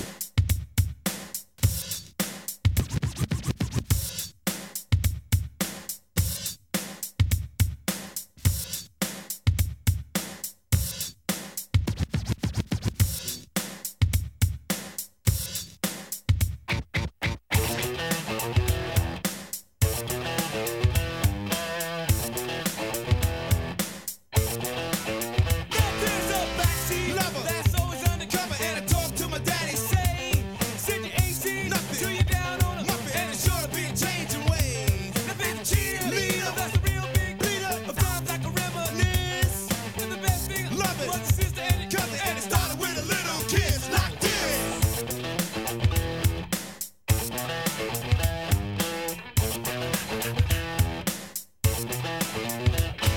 Seesaw swinging with the boys in tune, and the feet are flying up in the air. Singing, hey, diddle, diddle with the titty in the middle, and he's swinging like he just don't care. So I took a bitch head at the high school dance with a lady who was ready to play. It wasn't me she was fooling, 'cause she knew what she was doing when she told me how to walk this way. She told me to walk this way, told this way, walk this way, told this way. She told me to walk this way, told this way, walk this way, told this way. Well, just give me a kiss. So that was obviously Walk This Way by Run DMC. If you've never heard that song, then you must have been born in the last couple of years. Living Under a Rock. Yeah. Yeah. What a tune, man. It's Yeah. so great. I mean, like, obviously this version. Yeah, I mean, the original Aerosmith song is a cool song, but they, like Stephen Perry, no, sorry, fucking hell, Joe Perry and Steven Tyler. Steve Perry's from Journey. I know, I was going to say, that's like, So isn't weird. that good? Never Yeah. noticed that before. Yeah.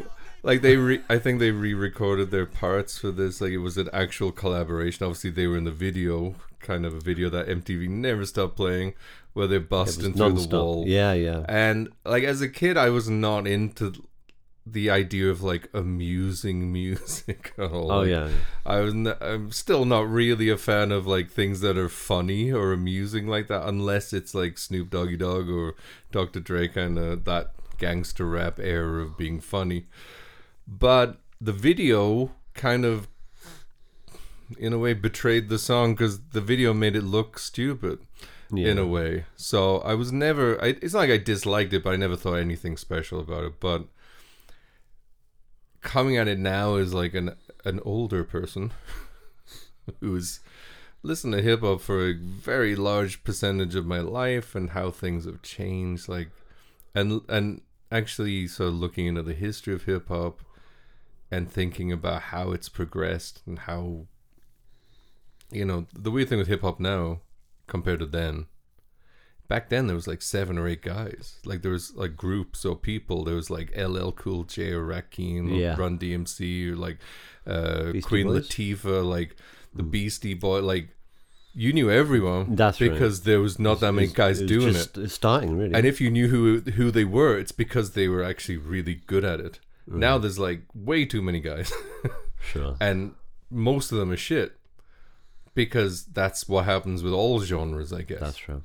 Right? Saturation, all Just that. like an insane saturation of just like, it's like we look in the news last week, I tossed out an off-cuff remark, some like 19-year-old white rapper was dead or something. It's like, who gives a fuck?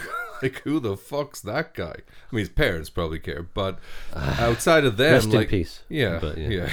all that stuff. But it's just like who, like Little Xan or fucking, Little Zipper. yeah, like little drug user. Like, who gives a shit? He's fucking garbage. That's a sad thing now. And then it's Yeah. like, I Well, mean, it was the same in the 90s with rock bands where it's like you got all these terrible rock bands, then there's like a few great ones, right? Like, Sure. it's same with everything. Definitely. But back then, hip hop was like, it went from being a fad, like a weird little, like, oh, look at these black people thinking they have something, to becoming a legitimate, like, music genre Yeah. because of fucking Run DMC, not because Wow. of anyone else. Definitely. I agree with that. And They were revolutionary in a way. and they took everything that people were doing in New York in the streets, like the and you know, hip hop originally was not rap music. It was hip hop was rap music and DJing and graffiti Yeah. and breakdancing. Those are the elements of hip hop. Right. And that, you know, like Jam Master Jay was like the first guy to like really show people, like, look, this is what you can do with like turntables. Right? Like this is what we can actually do, and how you can actually create something you've never even heard of before. And this album, this was not this album. The previous album was the first rap album to go gold, and it was nominated for a Grammy. And just, this is such a progression on that first album. Had some great, like, Rock Box is an amazing song, but it was not an amazing album. This is the first time where it really feels, this year I should say, the first year where hip hop feels legitimate, Right. with this album and License to Ill, I guess. And yeah, I don't know. It just it does sound obviously of the air, like the sound, the drum machines, like the hip hop's like the b-boy style of, like, I mean, the Beastie Boys do it too in the same year, where it's like we got a sentence, like we're gonna just alternate words, and it's gonna go left to right. That's in right. the mix. That's right. Like, that for me, that sounds- sounds a bit dated. But I mean, obviously that's the era. So I mean, the starting point. It's definitely not like where you're gonna get now. Like Migos are not gonna be like,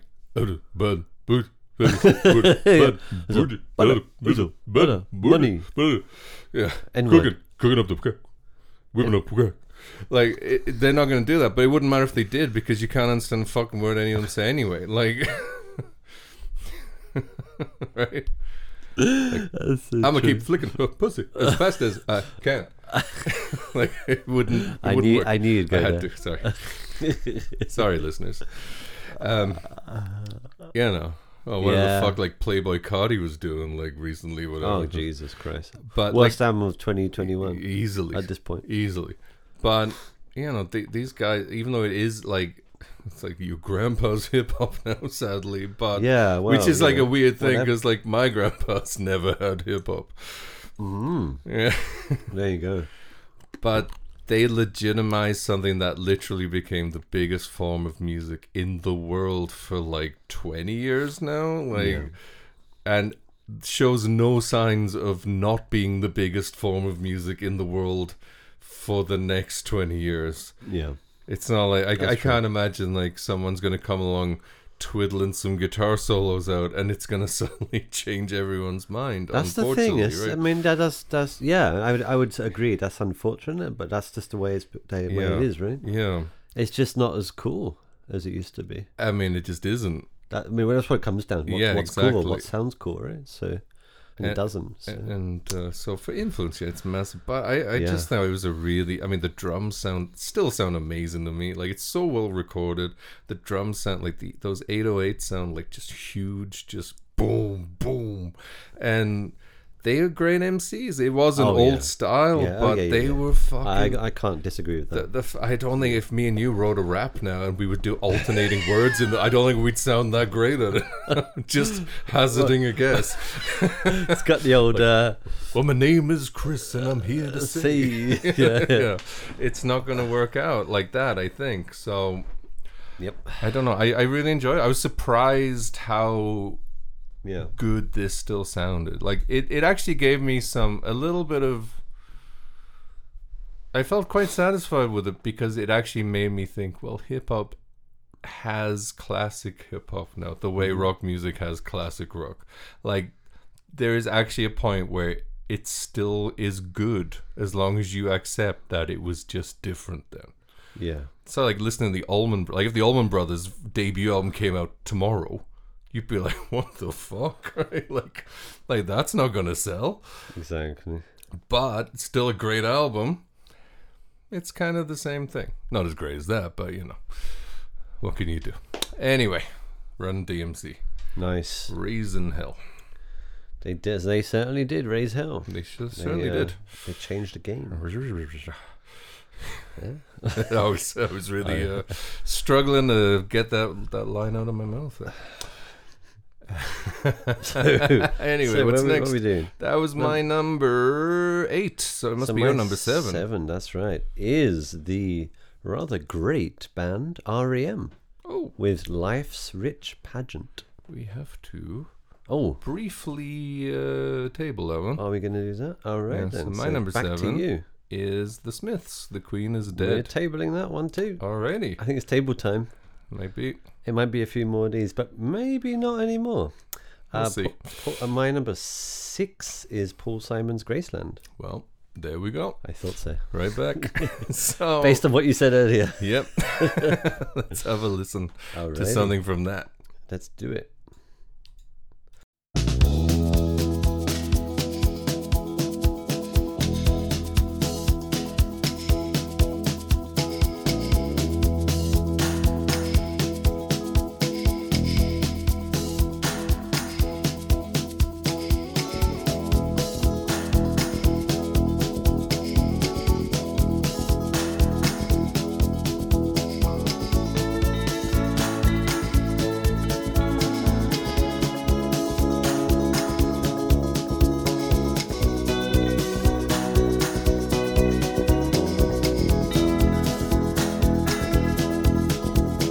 The Mississippi Delta was shining like a national guitar.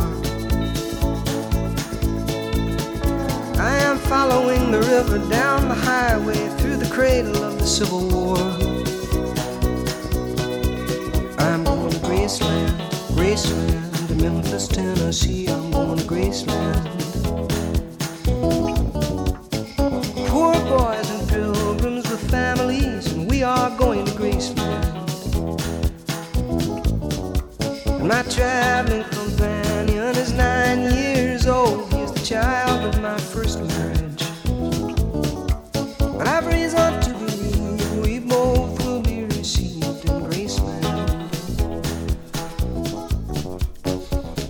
I'm glad he clarified that line there. But Comes his back to tell me traveling she's companion going being home. 9 years old.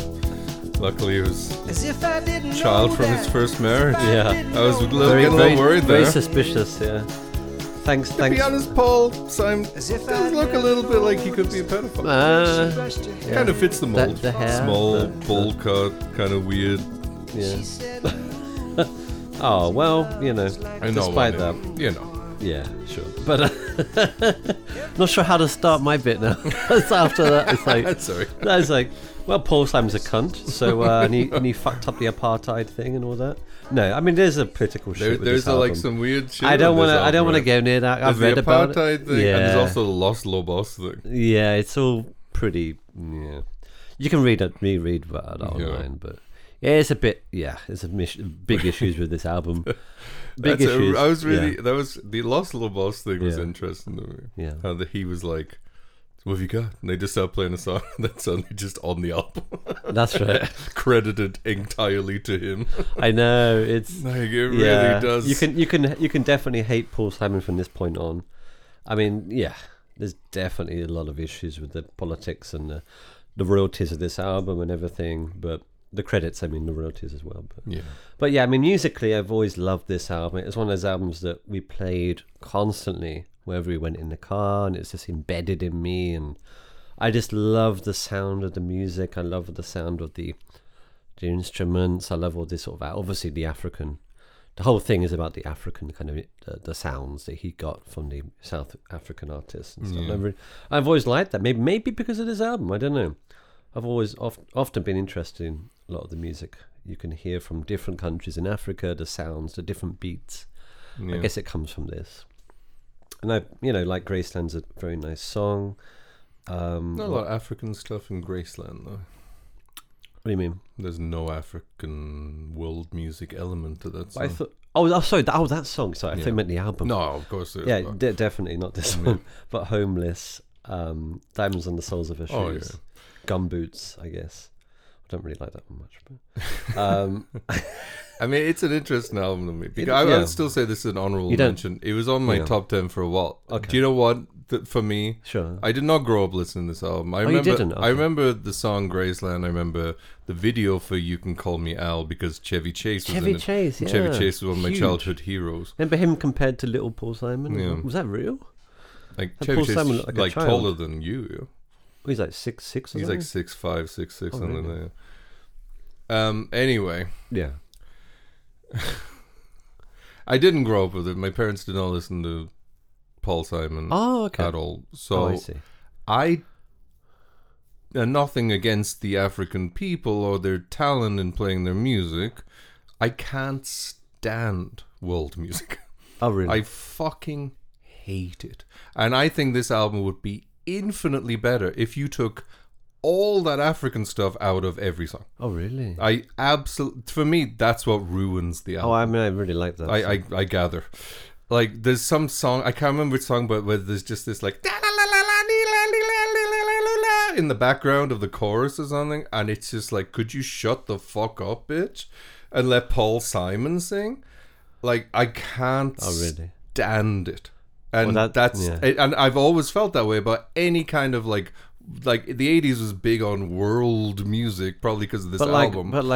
Talking Heads had it. They did, but still, for me, the focal point was David Byrne, and I don't know. It just worked okay in that. To me, it's because I don't think those songs would be better if you took it out. I think all these songs would be better if you took it out. No, So- I couldn't. I mean, obviously, we're completely different. Yeah, But I just, it's just something that's never. It's not like I don't admire the musicianship or the craft. do you think or- it doesn't fit, or I just don't like the sound of it. okay? Yeah, that's fair. enough. It's a sound, a tonality. You don't like the that sound of it, yeah. grates on me immensely, and I don't need to just hear like it sounds like 20 people playing the spoons. It's like I hate that Soundgarden song "Spoon Man." Oh, It's like you've said that times before. a million, just clitter clatter, fucking metal sounds, clinging and clanging, and just like So like the steel drums of Jamaica or whatever. Like you wouldn't. Like doesn't that. appeal to me in the slightest. No, I get that. It reminds me of those like Time Life commercials for like all these famous songs played on the panpipes. Like it's just like so lame to me. I mean, I don't wanna like embarrass myself, but when I first heard that kind of thing, I used to like it actually. The panpipes. When I'm walking around the town, and you hear the panpipes. That's kind of nice. I think panpipes as an instrument sound pleasant. But it's every just- song, every popular song ever played on it's not required, right? Yeah, I agree with that. I mean, It just doesn't- feels yeah. like it reminds me of that period where it was like, I guess I was getting to an age where it's like, I fucking hate everything. And then That's when like Metallica and Guns N' Roses came in and were like, you don't hate everything. And that... Yeah. Okay. Well, maybe that's I think the- this maybe was like that's a the- turning point in my Yeah. life when this album was the biggest thing in the world. I Maybe was that, just like, that proves a point. yeah. Maybe that proves the point that like what you listen to growing up does have a big significant effect on what you end up liking. I guess so. I do think there's some truth to that. But I mean, like I said, my parents listened to Bruce Springsteen, Dire Straits, Yeah. endlessly, you didn't- incessantly. you didn't and I like Dire hated Straits them. till later, When I did was, you? I hated it. And Yeah. Queen, I fucking couldn't stand it until I was in my 30s. But now we don't like Queen again. I still don't. I mean, I acknowledge because that Queen of has some because good of Brian songs. May being a yeah. twat. But you know what I mean? Like, I never like. Yeah. I literally was in my 30s before I was like, oh, this Dire Straits stuff is actually pretty good now. Yeah.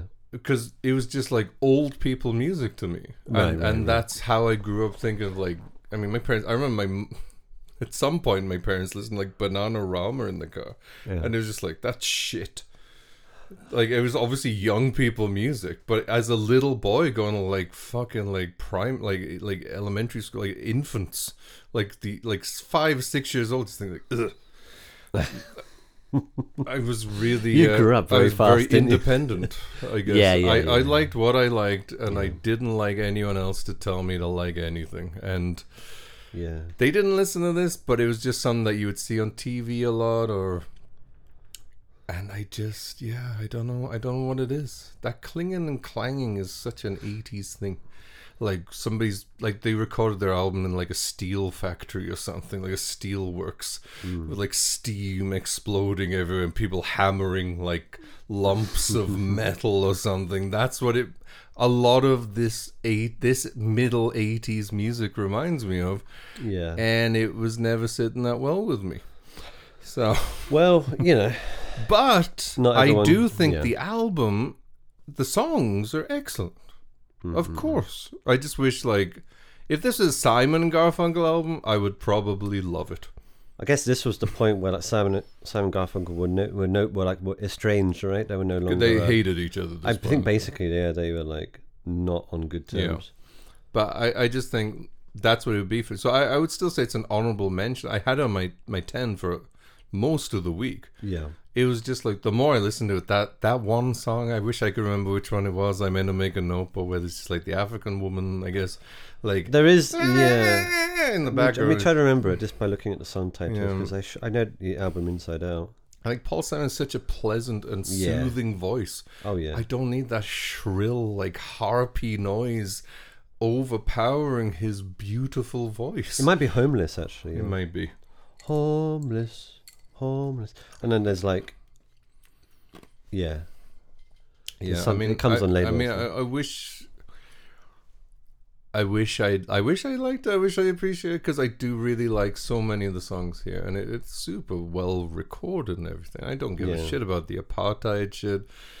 The Los Lobos thing is a bit of a different thing. Yeah, A it bit is. of a though, different it thing. is. That is Paul Simon's that's obviously. a serious dick move. Yeah. He was a dick at this point, I have to say. You know, But hey, the album, I mean, regardless of, I mean, I understand how you feel, but like, regardless of how you may feel about it, is considered like an absolute masterpiece. I mean, I also understand Like how legend- you feel. legend I think status. if this is something that you are okay with, or something you actually enjoy, then the songs are great. There's so many great songs here. Even, I made fun of like You Can Call Me Al earlier, but as a song, it's lovely. It's great melodies, really catchy, nice song. I was walking around last night just in the kitchen, like, you can call my body, yeah. you can call Call me me Betty. yeah, like it You can was call in me, my yeah. head, like it was. Oh, So have to say that bass solo in that song. Yeah, great. It's great, so cool, great, right? like the that great bass? guitar playing on this album, great Yeah. great bass playing, great stuff. Great stuff. Just wish could have dialed back the old African stuff a little bit. Sorry, that's not quite right. It's- Leave that alone. Oopsie daisy. do you want to go to some unga bungas too? Right, so what's next? Just kidding, What's just next? kidding. Yeah, obviously. I was trying to impersonate the sound, but couldn't quite get it right. Anyway, that was your number 6. That was my 6, yeah. Okay, well, my number 6, we already tabled for you, is R.E.M.'s Life's Rich Nice. Pageant. Let's do it. Let's do it indeed. There's a problem, feathers, iron, bargain buildings, weights and pulleys. Feathers hit the ground before the weight can leave the air.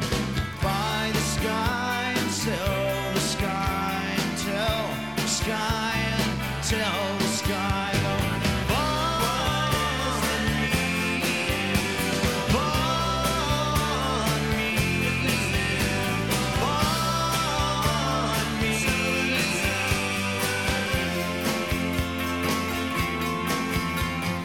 There's a progress we have found, a way to talk around the problem, building towers for science. That is Fallen Me by Indeed. R.E.M. Yep. Life's Rich Pageant. Their fourth album? Yep, their fourth one, yeah. Oh. Maybe you could argue this is towards the end of their, well, alternative or less mainstream period. I mean, I guess so. What comes Out after of this? Time was the first big sort Green? of commercial thing. Green. No, Green is- Document. No, Document's next. Yeah, I isn't mean, it? they're And Green maybe. I think Out of Time is the first real Oh, yeah. commercial turn They for they R.E.M. certainly went commercial then. Um, And it's one of the albums I don't own actually from this early period. I don't know why I don't own I this, don't have but- I can't remember. I was trying to remember. Do I own this? I honestly can't remember. I do have Green, Yeah. and I guess I think I have Document. So I do have Document. I have Murmur, Reckoning, like all that Yeah. stuff. So I don't know what it was about this album. There's definitely some good songs. I don't think it's as good as Yeah. their previous don't albums. I think don't so. think it's as good as some of the albums that come after it. So Or maybe- Fables of the Reconstruction? Fables of the... we was the already previous did that one, one, I wasn't it? think. Yeah, That was in our top 10s, I think. yeah, it was. But yeah, it's not as good. I don't think this is as good. No, But it's still like a lot of upbeat, kind of fast tempo tunes on this. I really enjoyed it. I mean, to be honest, like the first time I listened to it for this, I was thinking, well, that's kind of not like, I don't know, it's just whatever. Yeah. And it sort of dropped all the way. It was the second album. Actually, it was the first album I actually listened to for the list, and then it dropped all the way down my top 10. And then I listened to it again. It jumped all the way back up again, and I don't think it's a great album, but it's certainly a very good album with some really good songs, and even sort of the lesser moments, like The Flowers of Guatemala.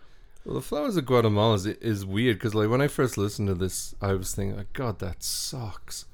And then I listened to it again. It just made me think like a Tarantino, like 60s kind of weird surfy pop song or something. And it was like, well, that's all right. It's not like terrible. And in the end, you know, a lot of the albums on my list are kind of albums that just didn't have some aspect that I really disliked.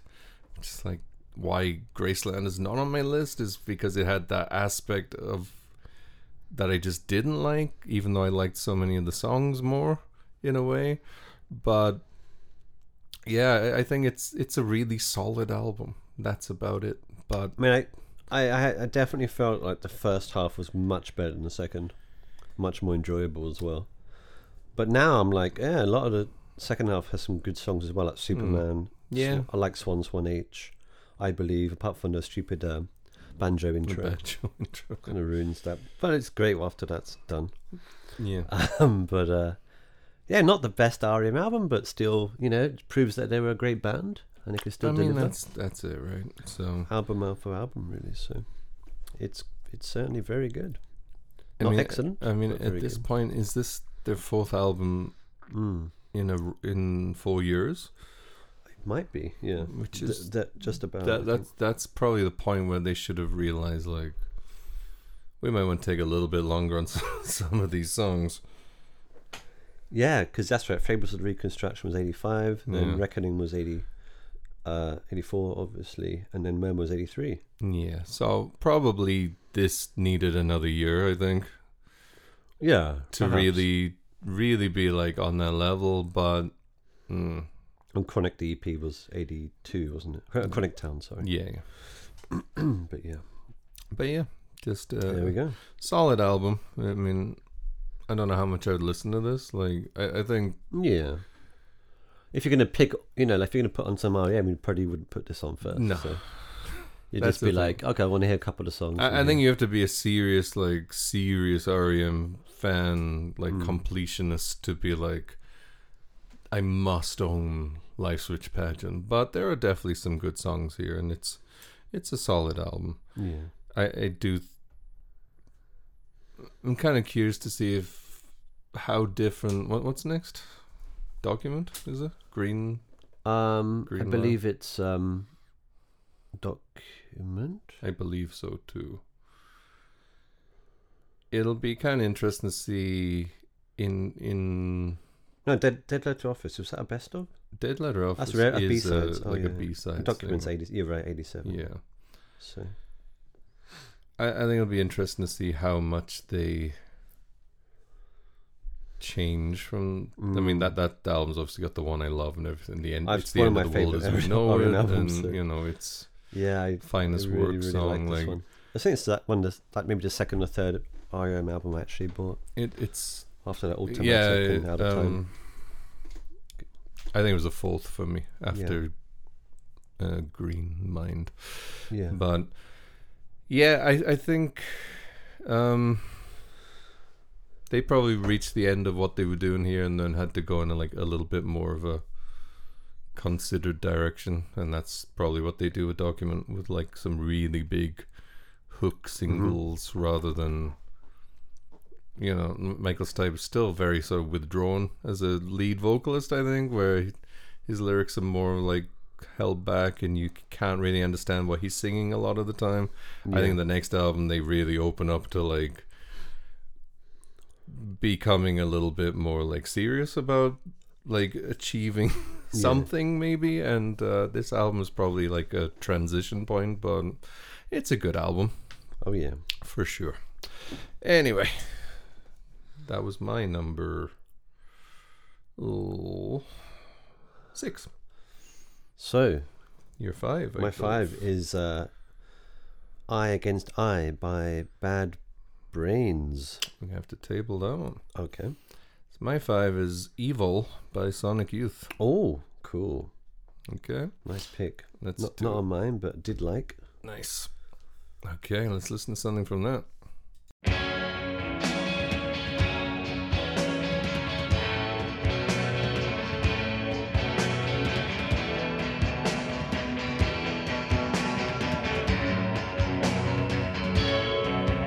My violence is a dream, a real dream, a skinny arm, a crush on living sin.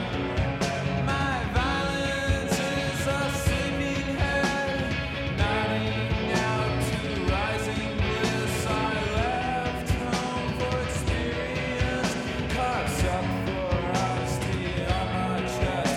My violence is the number coming out of prayer. Find it in the Father, find it in a girl.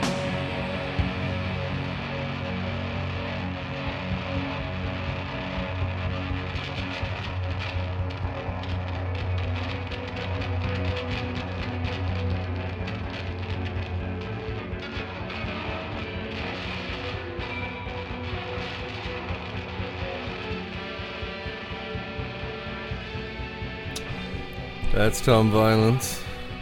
Very happy music. It's just saying there, I changed my surname to Violence. Yes. That'd be good. Chris Violence. The only trouble is I felt my daughter would be a rough one at school, probably. Yeah, she might be teased a bit about it. Unless she looked threatening enough. Yeah, it's scouring at them. It's like, Don't look at me. you the violence, motherfucker. I cut you. I might discuss it with her and I'll see how she feels. Yeah. Anyway, that's, of course, the opening track from Evil from Sonic Youth. Their first? No, Wait, no, third album. Third album. Third, fourth? First one that sounded like a band in Yeah. a way, like a... Yeah, that's true. First one that sounded like music that was intended to be listened to listen to rather than like punished by. I mean, I don't I you know, it's certainly not the earliest Sonic Youth album I own. I own most of them. Oh yeah. Okay, somebody weird just added me on. Oh, okay. Sorry, I got a weird message on my phone there. I see what that is. Sorry for that. Yeah, I don't know. I've always loved this album.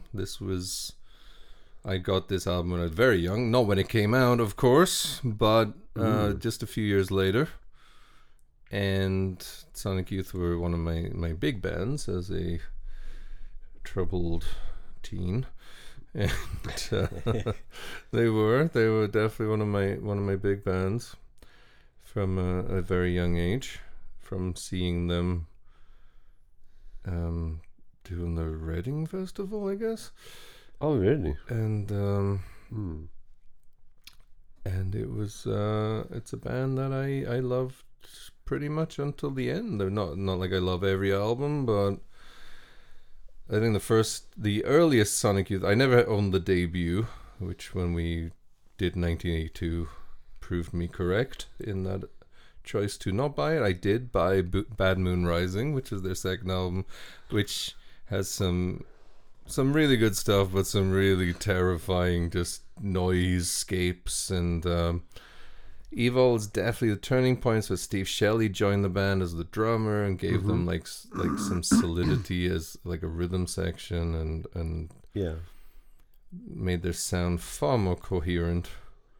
And I mean, the next album from 1987 is Sister, which is absolutely one of their best albums. So looking forward to that one. I don't know. I to me this is. I keep thinking, because when I first heard this album, it was already in like the early 90s. It was probably 91, 92, and Nirvana and like Dinosaur Jr. and all those kind of bands are already like big part of my life. So it felt totally normal. Yeah. But when I'm thinking about, you know, the biggest albums of this year being like Madonna and Paul Simon's Graceland and so on, it was like, how the fuck did anyone hear this and ever want to listen to like keyboards and shit like that ever again? Like, it sounds like 50 years in the future to me. It just feels completely revolutionary compared to what was popular then. Like, completely unpolished, like just this dark, very menacing, raw like, and uncomfortable, really, like isn't it? definitely, like, Yeah. literally designed to be the opposite of But what music was that designed is in a to sense be. that's why it isn't popular, because it's not comfortable No, to I mean, listen to. it's not like I'm expecting it to be like yeah, like yeah, on like fucking Top of the Pops or whatever, but yeah. but it's like, It creates to a me, different it's like- audience, doesn't it? to me, as soon as Yeah. I hear this, it's like, well, fuck that shit. Like, that's just how I feel. I mean, like, it's yeah. I mean, for, it's for much my cooler, isn't it? sensibilities, It's it's much just like, cooler well, if, fuck. like- Like, I hear this or like Metallica or whatever, it's just like, well, fuck off. Like, that's just how it made me feel. And that's again why I think this is kind of the turning point year where Yeah. the underground would get bigger and bigger and Yeah, bigger to it the did. point where five years later it became the mainstream. So That's which is amazing in retrospect, because Yeah. now it's impossible. oh, That- completely, there's right? no, There's like no I said, way. there's no underground. Unless now. like a whole new revolution comes around Yeah. again, which I guess in theory is possible. I mean, it's. I guess I think the trouble is Can't see because it, but- then there was no internet, so all these bands were secret, and you had That's to right. you had to discover them. You get tapes from your mate or whatever. But also, it Or wasn't an era where, you know, I always rag on Pitchfork and shit because all their writers now are like 19-year-old girls who, not because of that, but because Yeah, those yeah. they grew up listening to Taylor Swift or That's right. Ariana Grande or whatever, and so they portray that as like authentic music, Right. as like having some artistic value, and so those artists growing up around that age, or like Soccer Mommy or something, probably big Taylor Swift fans. Mm-hmm. Whereas the underground then was looking at like fucking Van Halen or Madonna or Michael Jackson or Paul Simon or whatever. It's just shit. It was something like the enemy to be fighting against. It was the whole punk rock ethos doesn't exist anymore. It's not us against them. Everyone just wants to be them nowadays. And I think you could say like a lot of mainstream music now is good, better than it was in the 90s for sure. Yeah, like pop music or so on. But there's not that like that contrast of like art and value and being authentic and real that people put probably too much value in during the early 90s. Well, I mean, all you have to do is like look at Kurt Cobain's whole attitude to everything, where he couldn't even listen to his best-selling album because he thought it sounded like pop music, like fake pop music. He hated the way it sounded. Nevermind, right? Yeah. He wouldn't even listen to it. Right. He said he hated the album. Right. Like, that's how like how important being authentic, quote unquote, was to those guys. And they were passing like tapes around and literally handwriting fanzines and sending them around the country, like the the Seattle scene, the Portland scene, the DC punk scene, and all this shit was a thing. Now with the internet and how all our new music is born from these websites, it's just so much more homogenized in some way. There's obviously music that is not going to make it in the mainstream, but it's more likely to make it now than it ever was, I think. Yeah, So, I guess like Bon Iver winning Grammys and shit, like that wasn't happening in 1986. It just wasn't. That's right. So anyway, for me, Sonic Youth is a big part of that. And, I mean, they were really kind of evolutionary on the alternative scene. That's like for sure. Incredibly influential. It's definitely opened up my ears as well. Like, yeah. I mean, I listened to Evo, and I went through like phases of loving it, just thinking it's kind of not enjoyable, and just going back and forth, and finally I didn't put it on my list. But it is a very interesting and I don't know how to say, I guess progressive album really. But yeah, definitely worth a listen if you haven't heard early Sonic Youth. Agreed. All right, so that was my 5. Yes. So your 4. 4. My 4 is how do I say this? Ecstasy? XTC? TC's I guess. Skylarking. Okay. Yeah. Let's give something a listen.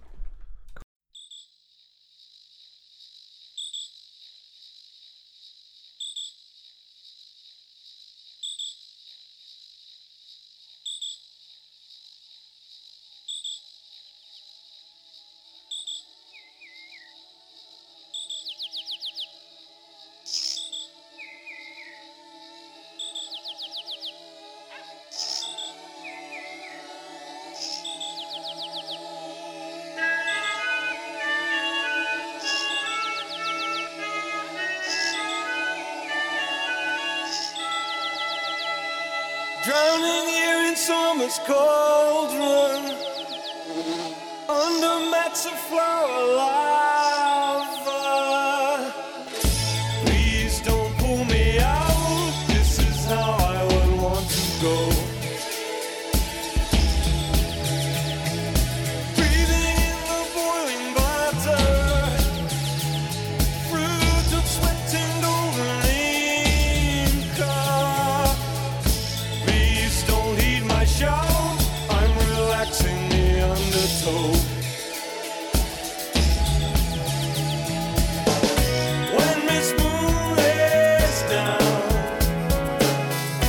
and Susan stands up, me I'm found floating round and round like a bug in brandy in this big one's cup, drowning here in summer's cold.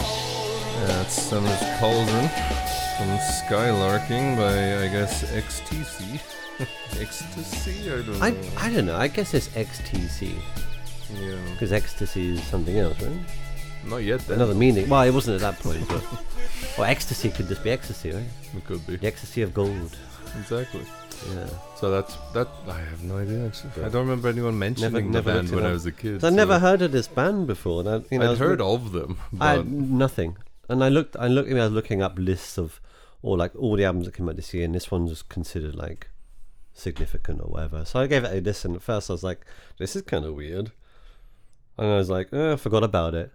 Completely forgot about it. Had no intention to put it on my top 10. Listened to it again last night. I was like, this is some really good songwriting, and it works as like a concept album. Like the songs flow together well. They're very, very, obviously very upbeat, very different to what we just heard. Some Sonic Youth there, complete polar opposite of that kind of sound. But really enjoyed the songs on this. Thought they're excellent. Like obviously got like Beatles vibes from the production, the sounds and the melodies and stuff. But this was actually, I think, produced by Todd Rundgren. it was, yeah. We mentioned earlier. They did not have a good relationship. They didn't, yeah. I read about that, but I think it really worked for the in the favour of the album sound, and this is something that I ended up really liking. So it got right up on my list. Yeah, I like this too. It was, in the end, it was. I think there's two guys writing songs, two guys singing, and Yes, there's a different singer on the second track certainly. so Forgotten his name. the other guy, I'm not a fan of. Yeah, and that's kind of what did it. I mean, actually, this band, I listened to their album English Settlement when we did 1982. Oh, okay. Which is like a very highly considered Is album it? too, and I didn't like it very much. Okay, at all. I didn't listen to I it. prefer this one. Yeah. I think I also did The Big Express in 1984, which I also did not apparently like very much. Don't remember, yeah. So I didn't. heard about this band as like a big band in the 80s, like artistically. I don't know what it. I like this album quite a lot. It was definitely a contender for me. I just, much like They Might Be Giants, I wished I could cut off like 4 or 5 songs, and they were all written by the other dude. Oh, okay. There's like some very sort of like So that must- countrified yeah. kind of like Andy Partridge is the main guy. and I then like his songs. I Colin don't- Moulding's the other one. Yeah, I'm not a One, fan of yeah. Colin's songs, unfortunately. Yeah. But I do think it's a really, really good and very interesting album. Mm-hmm. I'm not a big fan of either of their voices, but I could look past that, except the sort of Colin songs are very kind of countryized and sort of that's not really working for me that much. It was okay. It was definitely an honorable mention. Yeah. I like the album, but just a little bit too much, maybe. Okay. If it was a little bit shorter, a couple of less songs, I'd probably. It's like 14 tracks, is it? Yeah. I've forgotten. Yeah, 14. It's a pretty long album, I think, but Yeah. Well, it's actually it's not that long. It's 45 minutes. Maybe we had the edition, the remastered edition on Apple Music's a bit longer or something. It certainly felt like an hour long, but it felt like I don't know. It felt kind of long anyway. yeah. And they were just I think the fact that it ends with like the last half has like 3 songs by Moulding did not help my appreciation of it. Okay. Especially the last 2 songs are by him. Oh yeah. So at that point it was kind of like, that's enough of you, sir. But if I could have cut all 4 of his songs out, or 5 songs, I probably would have been maybe 5. Yeah. I probably would have liked it much, much more. But I do think it's a very, very solid I think album. it's something that's never heard of before, and it's something I'm definitely going to come back to in the future. I think it's like one of those growers for me. Like I can see myself liking this more and more in the future. So, which is I always think a good thing. For me, their voices, even Andrew Partridge, Jeremy was talking about Tears for Fears, how I like the songs, but I don't really like their voices, and that's why. I can they've hear the got that kind of, similarities. weird, this. baritone, very British way of singing that was popular in the 80s. Never had an issue with that. For me, even as a kid, I never liked that sound. So it's always been like a problem for me, that kind of. But I do think it's a good album, but I would never listen to it ever again. Even though I think it's a good. I mean, I'll be honest. This year, any album I don't own, I probably will never listen to ever again. So that's kind of where I'm at with 1986, I think. But Yeah. Okay. and even maybe a couple that I do own. Well, there's definitely a couple of albums I want to own after doing this. Yeah, We're that's cool. going to get to one shortly, I'm That's sure. cool. That's cool. Maybe actually, yeah, maybe I think you will, actually. there might be one. I think there's one that There might both be we're one. going to end up buying. maybe so. I'm way off buying music all the time nowadays. So. Well, no, not for the Yeah. sake of it, but that's something that you think is really good and you like. We'll see. Anyway, So you're 4 or 3? my number 4 Your four. is the aforementioned Anita Baker with her album right up Rapture. there, eh? Okay, Oh yeah, cool. let's give something a listen. Let's do it. That's all right. That's all right. Let's do it.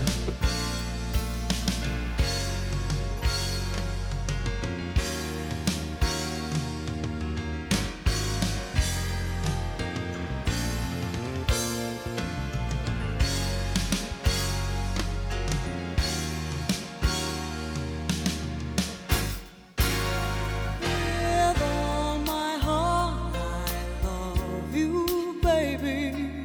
Stay with me, and you will see my arms will hold you, baby.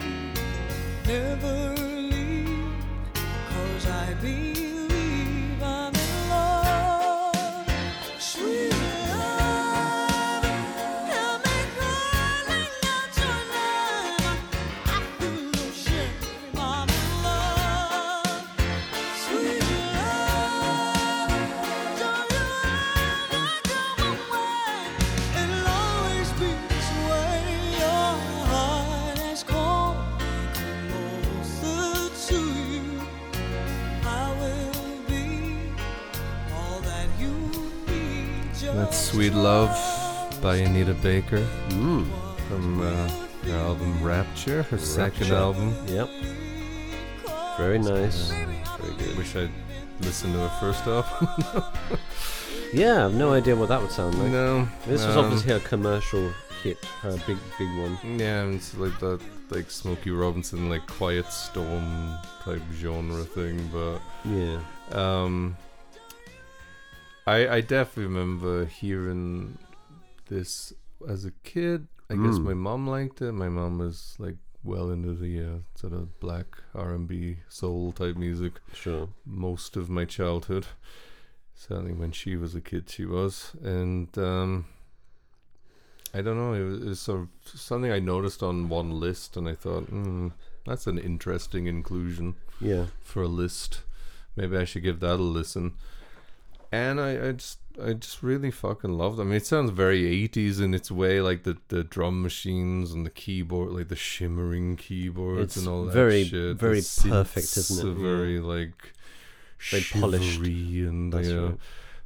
it's very, very luminous and perfect and all that. But her voice really carries it through Sure. here, and I think, like, even though it's not like a real band, like the way they make the music swell with her voice and everything is still works in the same way like a classic Motown album could have worked. Yeah. And it's really good. Yeah, I mean, this is the one There album isn't- that I don't own that I would definitely consider buying. There isn't one but bad song on it, eh? No. Like, it's all very enjoyable. Like, Yeah. good music. Great. Yeah, she's a great singer, no doubt about that. But I like the way that it doesn't, like, there's no like needless attempts at a big hit pop single true. like Whitney Houston. There's none oh, of the that, pop like, side. just- No, just- I think just you meant the like- big voice, but yeah. Oh yeah, I mean she doesn't do that either. She doesn't but go nuts, does she? But just there's no like needless like let's have fun and clap our hands and dance and 'cause that's what's popular. Like there's none of that. It's just some like deep soulful like love song shit, and you're gonna just turn the lights down God, gee. and you're gonna fucking love it. I was just looking at the credits, the personnel. It's Yeah. like hundreds of bassists and all kinds of stuff. Wow, on this. yeah. They really these got that all the guitarists, all the guys all and these girls bass out. players, the drummers. Damn, yeah. That's incredible. So that's like Motown kind of thing, isn't I it? guess With so, the yeah. production and huge roster of musicians to create a beautiful sound, right? It really does. Yeah, Really it's does. very so very nice. solid stuff. Mm. And yeah, Probably one of the, I mean, in the sense, one of the best albums. In the sense, there's nothing bad on it. Every song is quality Exactly. music, right? that's exactly right. Yeah. And yeah, out of all the stuff, well, actually, that's not true. Almost all. Most out of the albums I don't own, this is one of the two I might Okay. actually own someday, I think. Yeah. Okay, number 3. Right. Yes. Peter Gabriel. So. Alrighty, Yeah. let's do it. I.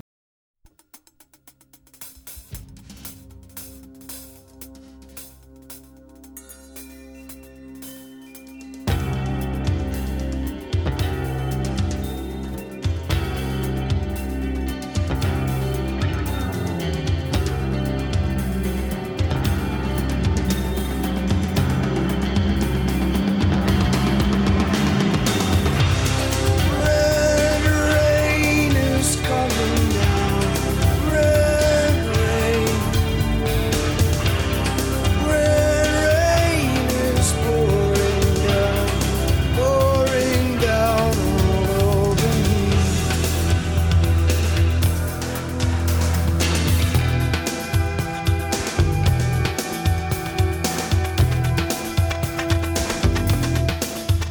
I am standing up at the water's edge in my dream.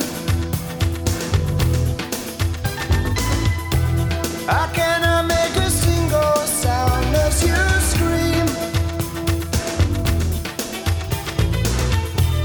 It can be that cool, the ground is still warm to touch. Hey, we touch, this place is so quiet, sensing that storm. Red rain is coming down. Red rain. Red rain is pouring down all over me. So that was Red Rain there, the first track on Peter Gabriel's So. Yep. And there you can hear Stuart Copeland's gorgeous hi-hats and two other drummers, I believe. One on the electronic drums, another on the standard drums. I don't I know. guess so. Yeah, this fucking love it. Fucking love this album. Always loved it. Always will do. Kind of bizarre how like the track listing is different depending on which version you have. The original track listing very is pretty strange. great. The 2002 remastered edition has some weird changes which kind of ruin the flow of the album. So if you can listen to this, listen to the original like track listing, which has I think In Your Eyes as track 5 rather than the last track. Anyway, yeah, so just great, just awesome, really. I mean, like the songs obviously are awesome. Like the just like the bass sound, Tony Levin just sounds awesome on this. Like I don't know, the songs are really catchy. There's a lot of different like mood changes, like Sledgehammer going to Don't Give Up with Kate Bush. Originally written for Dolly Parton, apparently, but she That's rejected right. it. I read that. Yeah, that's very interesting.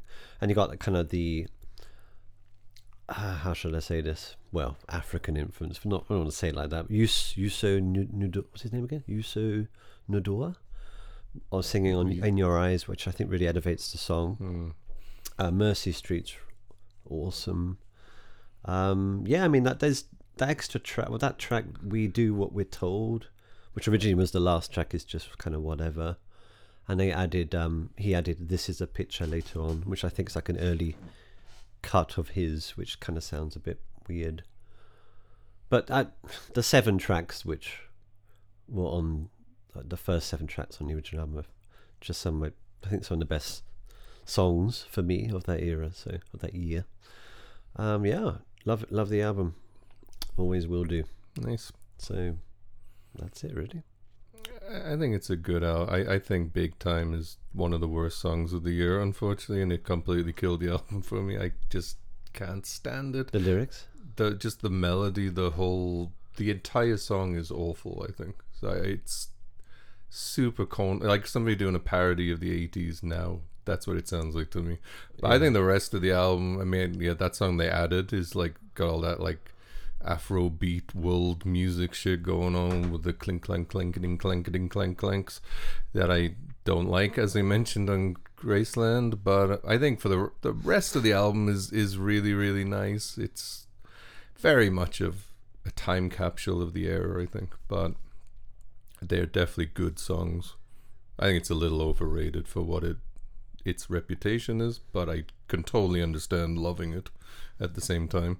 So yeah, I would definitely put it as an honorable mention, but there it is. So that's my 3. Alrighty. What's your my number 3? 3? My number 3 is "License to Ill" by the Beastie Boys. Oh, right. No sleep till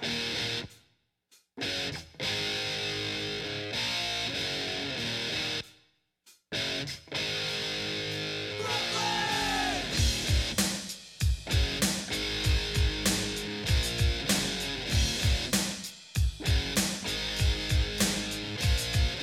Foot on the pedal, never Air Force metal. Ain't you running hotter than a boiling kettle? My job ain't a job, it's a damn good time. City to city, I'm a running my ride. On location, touring around the nation. Beastie Boys, always on vacation. Think about a stable turntable. I do what I do best because I'm millionaire. Ain't no faking, your money I'm taking. Going coast to coast to watch all the girls shaking. And while you're at the job working 9 to 5, the Beastie Boys had the gun cold kicking it live. No sleep till another plate, another chain, another bottle in the brain, another girl, another fight, another job all night. My manager's crazy, he always smokes dust. He's got his own room at the back of the bus. All around the world, you rock around the clock. Playing the hotels, girls on the job. Trashing hotels like it's going out of style. Getting paid on the way 'cause it was your wife. Fool on the floor, had rocks out the door. SCA's in the back 'cause he's skeezing with a whore. We gotta say good jump with money in his Alright, that's of course No Sleep Till Brooklyn from License to Ill. I mean, the Beastie Boys would certainly do much better stuff in future. This was just an album that I enjoyed listening to, an album I do own, an album I enjoyed listening to from start to finish. It does go against my no comedy in music policy, but but Yeah, I was gonna say but a lot of comedy in this. I mean, it is, but it's genuinely like offensively amusing without. If it's offensive, it's okay. Yeah, pretty much. Yeah. It's great though, really. But- It's really a real fun album. I mean, it was just fun, and it was like I was not having fun listening to a lot of music from '86, and then when I listened to this, it was like, well, I enjoyed the hell out of that. Yeah. So that's why it is where it is. What are the pretty big much. hits on this album? Well, the big No ones? Sleep to Brooklyn, Yeah. Fight for Your Fight Right for to Your Party, Rights of on course. it. Yeah, that's right. That's Um, classic. There's another big one, isn't there? Or did I? No, those two. Those two certainly. Yeah. I mean, those two are like the most famous songs from this. I remember having videos. And that was like another thing with the video. Like when I was a kid, I couldn't get into it because the video was just like stupid. Yeah, I yeah. just, even as a kid, I was not a fan of things being stupid. But I loved the video for "Fight for Your Right to Party." Yeah, that was this. That was trashing the party. that's right? right. That's right. Yeah. I remember that. But I mean, like Brass Monkey is really fucking funny in this, and Girls is like kind of a Yeah. amusing song. What song? Slow Ride is like got the fog hat thing, and I forget which song. Hold It Now, is it? Hit It has the Zeppelin sample. Like there's some crazy samples. in Yeah, this yeah. fucking There's a album, lot, like, lot of stuff. yeah, It was like maybe two Zeppelin. maybe. Forgot which Obviously, ones. what's his name? Produced this. Rick Oh, Rubin. Rick and Rubin, yeah. I think he did the Run DMC one as well. Raising Yeah, I Hell, think he did.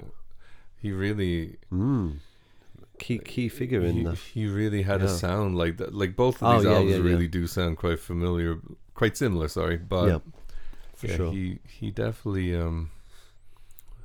he had a really interesting way of getting guitar sounds that still didn't sound like rock music. Yeah, like when I think he did that Jay-Z song 99 Problems, which had like the massive guitar riff in the chorus, well, not the chorus so much, just the whole song, just that vroom, like sound wave from Transformers or something. And it was really like an update on the sound from this album in a way. So also did a bunch of Red Hot Chili Peppers albums, but apparently Rick Rubin's production style for rock music is to go, yeah, just do something and then fuck off and then come back later and go, yeah, don't do that, and then leave. What? Like he doesn't like do anything. Okay. Apparently. He's a bit of a bum, eh? But I guess people still love working with him for some reason, because somehow he usually just gets like he'll just set up the microphones and go on then. So I guess his mic But he gets placement, the sound. He I gets guess his the right mic sound. placement is great. Yeah, yeah. Yeah. You got some like special knack He must to it. really Yeah. understand how to mic a room, but Yeah, not offering you any thoughts on what he thinks about the songs. sure. So I think it might have been the Chili Peppers, another band where they were like, what should we do with this? And he's like, I don't know. What do you want to do with it? Yeah, that's good. Yeah. So fair enough. You guys write the songs, right? And Yep. that was one of the things with that Skylarking album, where they were saying how Todd Rundgren was like removing like all the guitars from like one song, or so he wanted it to be a mandolin or something. Oh, okay. And yeah. Andrew Partridge was like, I was thinking like a big fuzzy guitar, Yeah. and he's like, I think it should be a mandolin. Oh, And like jeez. they were just, and he was Go back actually and saying to forth. Andrew Partridge, like, why do you go home and I'm gonna sing it and you can come back? It's not his bloody album. Like you can sit. His idea. He said they did some take on some song, and Todd Rundgren goes, "That was shit. I'll sing it, and you can listen to me while you sing it, so you can stay in tune." So, I mean, Todd Rundgren obviously a much better singer than Andrew Partridge, but Well, yeah. that is still an insanely like disrespectful way of looking at it. Dictator Like that is such a like. I'm Yeah. much better than and talented than you, so Yeah. like this is beneath me. So you just do what I think. He even told him one point, well, I'll go home and you spend a few hours fucking around with it your way, and then when you realize it doesn't work, you can call me and I'll come back and fix it. Like that was God. his literal like quotes Wow. from working on the album. So it's a miracle that album turned out as good as Yeah. it did. Eh? Wow. Anyway, Well, I guess, yeah, if it all works out, then I mean, I guess so. Whatever but, the you know, process is, it's obviously- that's the weird thing with getting a producer like Yeah. that, where it's somebody who has achieved immense success as an artist. I think yeah. that's a bit of an issue there. Anyway, moving on, number 2. Right. So I guess you know which album I've got lined up. No? I should do. Oh, it must be the Smiths. Sure. Yeah. And the Smiths. Let's the Queen put- is dead. The Queen is dead. Let's pop on a song. Okie dokie.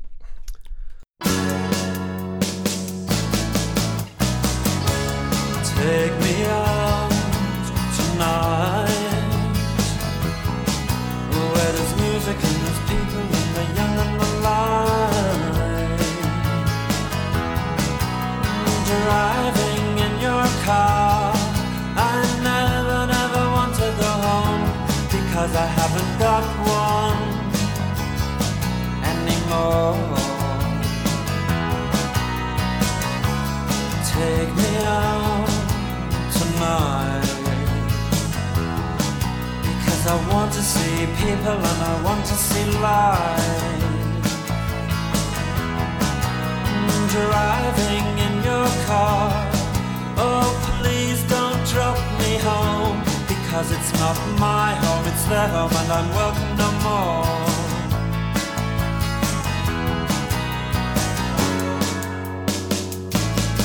And if a double-decker bus crashes into us, to die by your side is such a heavenly way to die.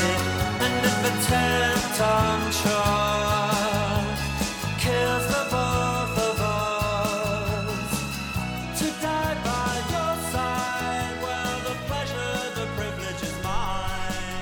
No, there's a light that never goes out. Yes, and if a double-decker bus kills the both of us. Yes. Some bizarre lyrics, but I always like that for some reason. That bizarre kind of humor, like, I don't know what you'd even call it, morbid kind of humor. Yeah. But yeah, I absolutely adore this album, as you probably already know. You being Chris, not the listeners. Yeah. I was like, I don't know what you like, but yeah, this is the best Smiths album for me. I've always loved it very much. I mean, frankly, Mr. Shankly is kind of a bit weird. Not a. Yeah, but yeah. I like I Know It's Over, and the way that goes into Never Had No One Ever, and then Cemetery Gates and Big Mouth Strikes Again. I don't know, something about the flow of the album as well that really works for me. The title track's awesome. That big like drum intro, The Queen Is Dead.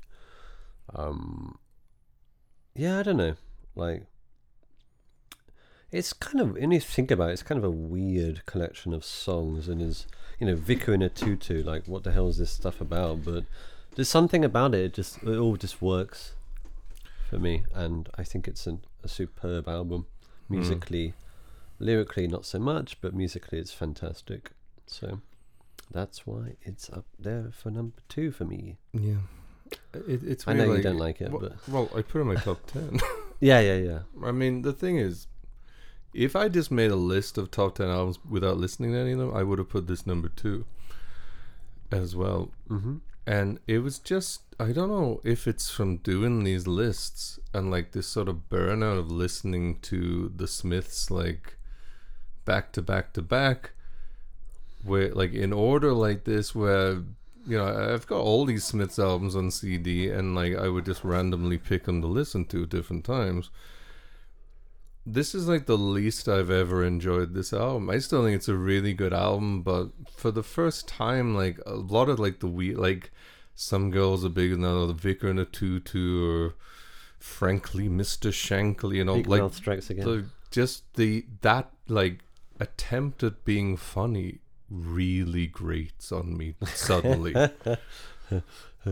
But also I think I said in Meat Is Murder, like Morrissey doesn't really do anything different from album to album. Like it's the same melodies, the same like, oh, I'm just a miserable twat, and then everything is like all the time. And it just like, I don't, in little bits, like once or twice every 2 years you listen to a Smiths album and I think, oh, that's fucking great, I love the Smiths. But listening to them like fairly like concerted together, I can see why so many people hated the Smiths when I was growing up. Yeah. Like obviously they were a massive band that everyone considers like this big influential band, but there's tons of people who fucking hate the Smiths, and I kind of get it now because it's just very like samey, and there's not a lot of progression, and there's some great songs and everything, but it's definitely, doing these lists has actually made me think less of the Smiths, even though I think this is still a really good album with really good songs, but it's definitely lessened my opinion of the Smiths, to be honest. I can kind of see why they would break up after this. Obviously they had internal problems, but they weren't going anywhere. Like artistically, they weren't like progressing in the slightest. They stagnated completely for the last 2 albums. I think this album is much better than Meat Is Murder. And it's certainly mercifully short of like any like 5 minutes of Morrissey like falsettoing for like no reason at all. Yeah, that was kind of a disaster. But I don't think there was any artistic progression in their compositions. Maybe that's why they broke up then. I mean, Johnny Marr, I don't know what actually happened with them. Was it Johnny Marr? I mean, they definitely Morrissey had infighting, and Morrissey fired the bass player by putting a note on his car saying, I forgot what his name is, unfortunately, no disrespect, but he's like, "Dear you're no longer in the Smiths."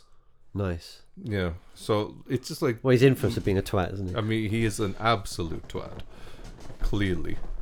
Yeah. I mean, everyone knows it, but I don't know, maybe, like, for me, if I was Johnny Marr, and it's like Johnny Marr really did anything after this, to be fair, but I might start thinking, well, how about we like write something different than the same song, Yeah. because it is kind of just the best version of their songs. It's not, you know, even REM, they was at least they did some, they tried some different stuff, and certainly with their next album is a real step up in, like, you know, attempting to create more like anthemic or more like focused, like chorus driven songs, whereas the Smiths was very clearly just like a weird outlet for Morrissey's like sort of rambling weird lyrics. And in small doses I think they're a great band, but I think I've come to think, even though I really like the album and I like the band, they're a very overrated band by people of a certain age. So I really like it, but I was disappointed how much I didn't love it. And that's why it's further down on my list than I would have anticipated. I mean, there's still a great song. There's a Light That Never Goes Out is great. The first track, The Queen Is Dead, is excellent.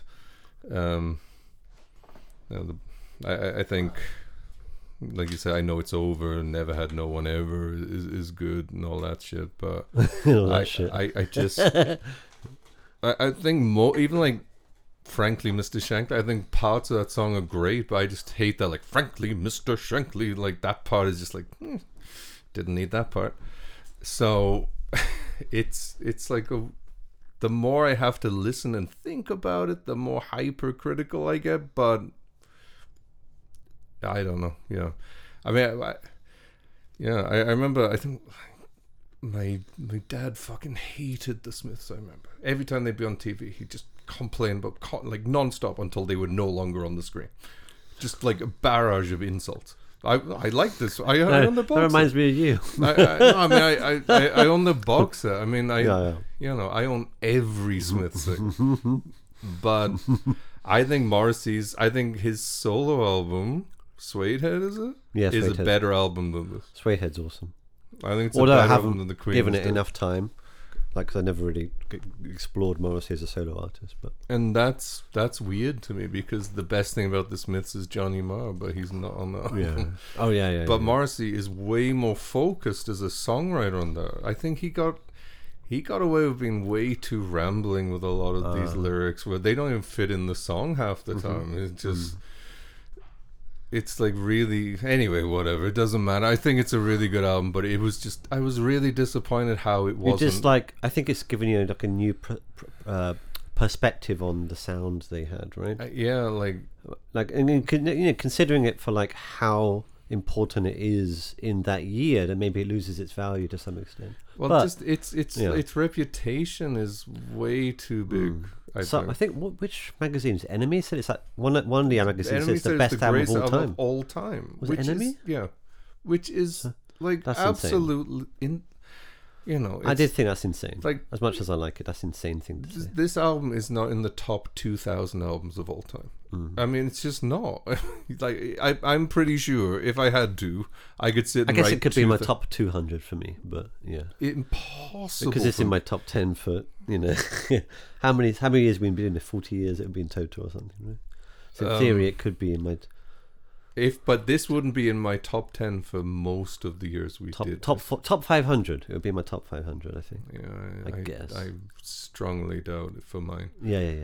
Because there's albums in some of these years that didn't make my top 10 that would have been in easily my top 5 in other years. So Okay. there's like, it wouldn't be in like my Oh top yeah. 40 Sorry. I for see what you some mean. I years. see what You know what I mean? Because Like, it could be like your 10 honorables for 1 year that should be in there. Really, there'd be right? like 20 honorables for 1 year that are all better Yeah. than this. yeah. And would all be in this top 10. So that's kind of the thing, you know. That's what it is. I get it. That's the weird thing of time, and that's how some albums end up being so highly regarded, I think. Yeah. Same with movies. That's also why If you release people- an album in a yeah. year with no good, like few Yeah. good albums, then it's gonna make more of a dent. And that shows how important like retrospective reviewing is as well. Right? Absolutely. Like time gives you it sounds stupid, time gives you time to reevaluate things. Sounds right? like a Van Halen lyric. There you go. Sammy Halen. Well, Sammy I Hagar could have lyric. been in the new Van was it? Halen. What was that lyric? It's terrible, right? Like, I forgot. Like only time can Only time. only can time tell. prove if our love stands the test of time. It's Something like that. No shit. Well, yeah, there you go. So let's get on with Anyway, it. Let's get on with it. my number 2 is I and I by Bad Brains. Oh yes, that was my 5. Wasn't There it? you Yeah. go. Nice.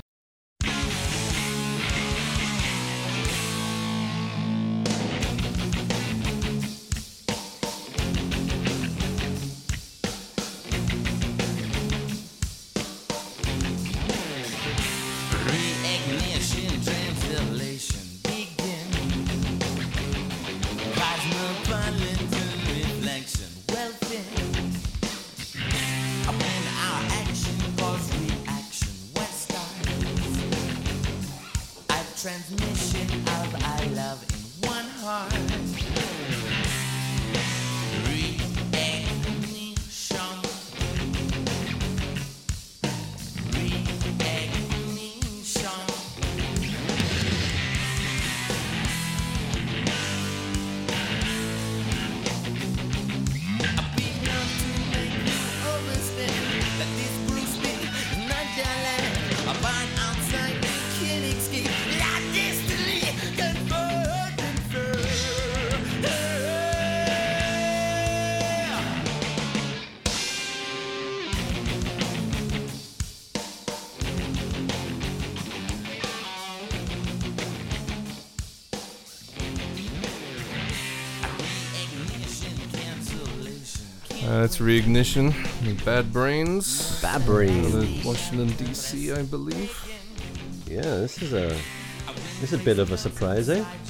I mean, I'd listened to like their first album when we were doing Yeah.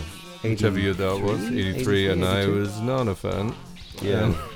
And I Bad Brains were a band I always wanted to like because they were always like a big part of that sort of early skate culture kind of DC hardcore scene. Like Supreme did a collaboration with them, bunch of t-shirts and shit, and Yeah. I really wanted to like Bad Brains, and I thought it was never gonna happen, and then actually this album turned out pretty fantastic.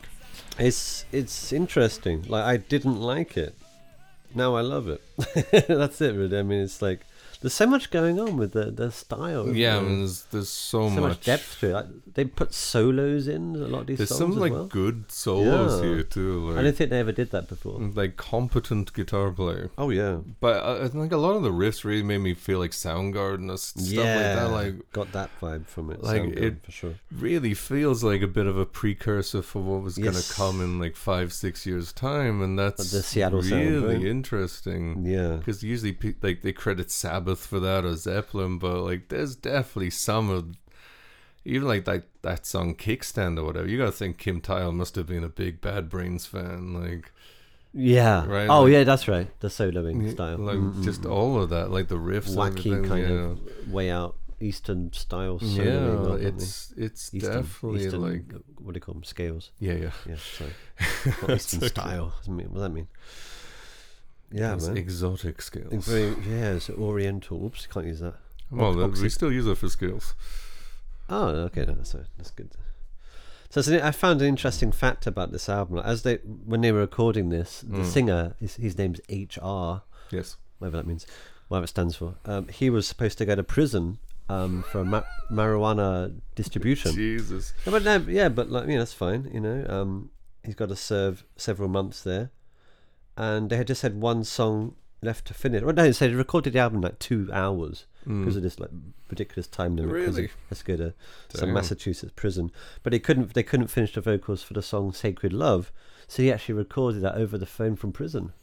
Really? You notice that very sort of like sort of distorted kind of sound on his vocals. Yeah, there? yeah. That's actually from a bloody prison. Wow, I've heard rappers do that, but Yeah. he was Bad a pioneer. Brains. Wow. They pioneered that shit. Apparently, HR stands for human rights. Oh, it's kind of boring. Mm-hmm. Should be like hedonistic rape. Excuse me. Hedonistic raving. The or guitarist something. is called Dr. No, so Yeah. that's pretty fantastic. Yeah. Yeah. Yeah, these guys are awesome, man. This is the album I want to buy from this year. Yeah, I mean, This and Skylarking, it- but for certainly me, it'd be this one. like this one, like Anita Baker, I guess. Yeah. Absolutely, it really was surprised Yeah. how this progressed and got better and better. And I was saying to you, like, no, what are you talking about? I mean, I didn't understand, but it really required a particular mood and time of day to I appreciate guess so, yeah. how interesting and novel this was in a way, Mm. especially for the year 86. Very good stuff. For sure. Yep. So anyway, that's about it though. Yeah. Yeah. Should we do the old 1, 2, 3? Well, I guess we are on the I guess same we're page, gonna presumably. probably, unless Yeah. it's like Pet Shop Boys, maybe. Well, let's see. Let's do the old 3, 2, 1. Okay. Yes. So, our number 1 album of the year. Is 3, 2, 1. New Kids on the Block. Oh shit! No? No. Ah, damn it. Metallica, Metallica, of course. Master of Puppets. Bloody hell, man. Let's do it.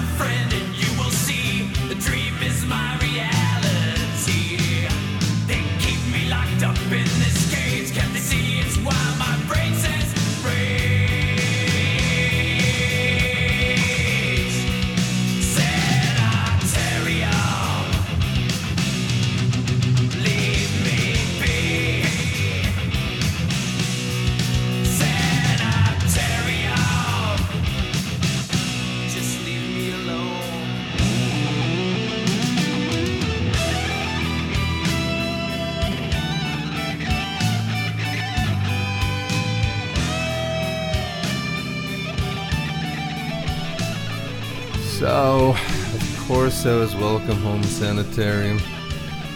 Maybe Metallica's finest hour for me. I would have to agree. And maybe one of the best heavy metal thrash Oh, easily. albums ever. Whatever you want to Definitely. label it, the genre, it's fucking amazing. Yeah. I just loved. I always loved this album, and I always like. I guess like Peter Gabriel, like you always will. I guess I always will too. But I don't feel like it sounds out of date or from like a distant time. I mean, it's insane how old this album is when you think about it, right? Yeah. Like 30, wait a minute, do the math, 35, 34 years ago? like that. I Something mean, like that's kind of crazy. Right, this album, and it's still it's so well recorded, weirdly, and I don't know, like it feels kind of timeless in its way. I mean, it's obviously not from an era where they didn't have music like this, but when you listen to Mastodon, does Mastodon sound like another like generation ahead of this? Like it just sounds. I wonder how it would sound in 30 years, but how they would sound, so. But Mastodon. yeah. I mean, I guess so. I mean, it's just Can't really say, but yeah. that's true. It's just so like it's such a perfect version of like metal music. I think it's so melodic and so like enjoyable to listen to without sounding commercial or poppy or. That's true. I mean, it's just like heavy as fuck drums, heavy as fuck guitars, and some guy growling. But still, it's not like there's no keyboards, there's no like That's right. love letters in there. but it still is completely accessible to pretty much anyone, I think. Like, even as a kid, I could listen Yeah. to this and just, like, it blew my mind. It was just I such still a- never felt comfortable wearing a Metallica t-shirt though, somehow. I don't know what that Not was. until I was, like, about 14. No, I don't think. Well, Maybe yeah, 13, yeah. 14, I guess. I've... Maybe, I can remember when I was, like, 13, maybe I had It's one. most of the kids who listened to hip-hop back then. Yeah. I guess... I mean, well, obviously not then being 86 because I was too young, but Yeah. people were listening to this in the 90s for me. Yeah. So, like mid-90s or early 90s or something. I guess in like 1990, I guess I probably did, but yeah, Did you ever see them live? I did see Metallica. You live, did see actually, Metallica live? Wow. Actually, me and Very jealous. my friend Ian, who was the bass player in my band, we went to. Was it a festival? No, or- no, it was like Just the a- tour for the Black album. No. Oh, shit. Wow. Yeah. So they must have done Master of Puppets, right? Yeah, they did everything. I mean, the title track, at least. Yeah. They did like all the good shit. Damn. And it's probably the best time to see him in hindsight. Because Yeah. not a lot of great songs coming after. That's the Black true. Album. Some good album. Like, Yeah, I really Reloaded and like. all that. Loaded, reloaded. Well, yeah, that period wouldn't have been great. I mean, I like To Self-Destruct. I think was it? Is that what it's called? Yeah, I think so. And Metallic. Death Metallic. Metallic is a good Metallica. album, but Yeah. it's not like there's tons of songs in there you want to hear live. Yeah. But I still remember Kirk playing like a talk box. I can't remember which song he was using it on, Yeah. and like my friend goes, he has a tongue wah-wah pedal. I was like, Tongue wawa. no, that's a talk box. Yeah. But this is the first time I've ever seen anyone actually use one. I knew Peter Frampton used. That's right. And, On Show Me the Way, or what's that? It's a song I I, recognize. it all I from. remember is like, "Do you feel like we do?" Oh yeah. And like I know Jerry Cantrell used one on Man in the Box. Oh yeah, yeah. Wow, wow, wow, Wow, wow, wow, wow. That's right. Never got to use a talk box because you can't really use somebody else's talk box. Definitely. Would not be very nice. No, Not especially with the coronavirus. well, especially not now. But Yeah. you know, most talk boxes not owned by 21-year-old girls, so might be a problem there. But they were amazing. They really were, and it was kind of shortly after that I kind of just put them aside and just went all in on like the underground alternative stuff, and didn't really think about Metallica for a while, and Yeah. kind of just forgot it. Didn't really care during the whole load reloaded phase because it was just whatever. I don't care if the album sucks, it's fine. But Aren't they on like Unforgiven, like version 4 now or something? I think Unforgiven so. 4? I think so. There's definitely 2 and 3, right? That's 2 very is weird. quite good. 2 is quite good, yeah. Yeah. So how many bloody sequels to a song do you need? That's really like I can't think of it. I mean, Yeah. Who's ever done who that? could you ever do that with, right? Like, which bands did that? I feel like if you did like fucking Comfortably Numb 6. Hello? Yeah. Is there anybody out there? Because like all the Unforgivens are just like slightly different Yeah. in a way. Like they don't really feel massively different. That's right. So just worse, slightly worse versions of a great song. But I just remember as being a teenager, just banging my head to this stuff, just loving it. Loving the loved it melodic too. moments, loving the heavy parts, loving all the... And I Just had friends everything. who were like Great. just obsessed with this band. I can like, see, I can understand people would... obsessed. Like it yeah. was a life. It was a Yeah, lifestyle to Metallica be a fans, Metallica like a whole fan. lifestyle. Right? And they're a weird band where they never really lost their credibility. Maybe during that load reloaded phase or the Napster thing, but That's right. but Napster. like I was like on Instagram the other day, and like Tim Kasher from Cursive, the singer, like he posted a picture of himself writing something. He was just wearing a Metallica t-shirt, and it's like I saw Phoebe Bridgers on Instagram before. She was wearing a Metallica t-shirt. Like, it's Oh, everyone loves them, right? like They should do. everyone, no matter what kind of music you end up making, you never stop loving Metallica. And you wanna bang your head to this stuff. Yeah, I mean, It's just like a fucking like primeval kind of thing. I reckon. exactly. So, Oh god, it's great. It's a great album. Man. truly That's is. fucking fantastic. Deserves to be number one. I wholeheartedly agree. Yes. So, you got any quick honorable mentions? I do have the Top Gun soundtrack, which is Oh, fucking nice. awesome. I did consider it for my top 10, but I thought it'd be a bit silly at the end of the day. I mentioned Eric Johnson before. Nick Cave and the Bad Seeds, Your Funeral, My Trial is good, and Talks, The Colour of Spring. Cool. And I guess Pet Shop Boys, although it's very cheesy. Some great songs on there, like West End Girls, obviously, but that's about it, really. Yeah, I mean, I guess most of mine were just stuff you mentioned. Like, I did like the Madonna thing. I do actually think So is a really good album still. I think Graceland is too. Yeah. Skylarking. It was definitely a contender for me.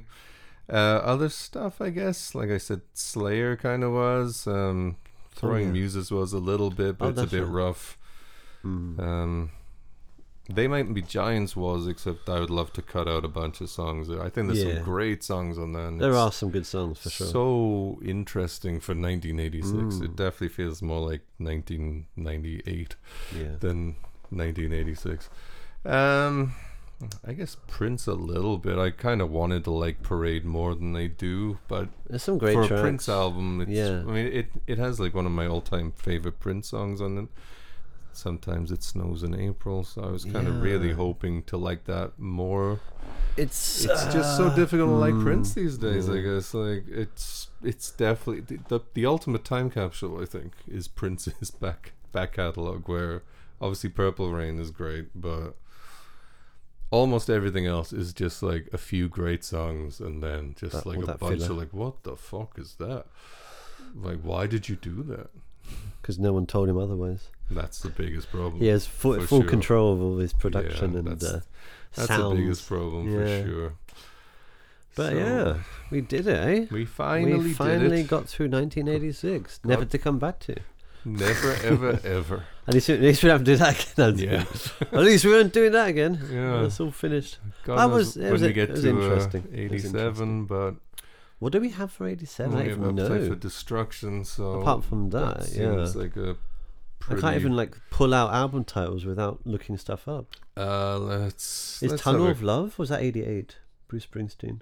That is 87. You're right. Tunnel of Love, The Joshua Tree, Oh, I mean, document by despite Bono being an R.E.M. arsehole, it's a Speaking great of album. Prince, Sign of the Times. Oh, there you go. There's some big ones. Sonic Youth Sister is a great album. That's good. The Replacements have another album, which I don't Probably know. not good. From what I've heard, Hysteria by Def Leppard. that's a good one. Strange Ways Here We Come by the Smiths. We'll see. Actually by the Pet Shop Boys.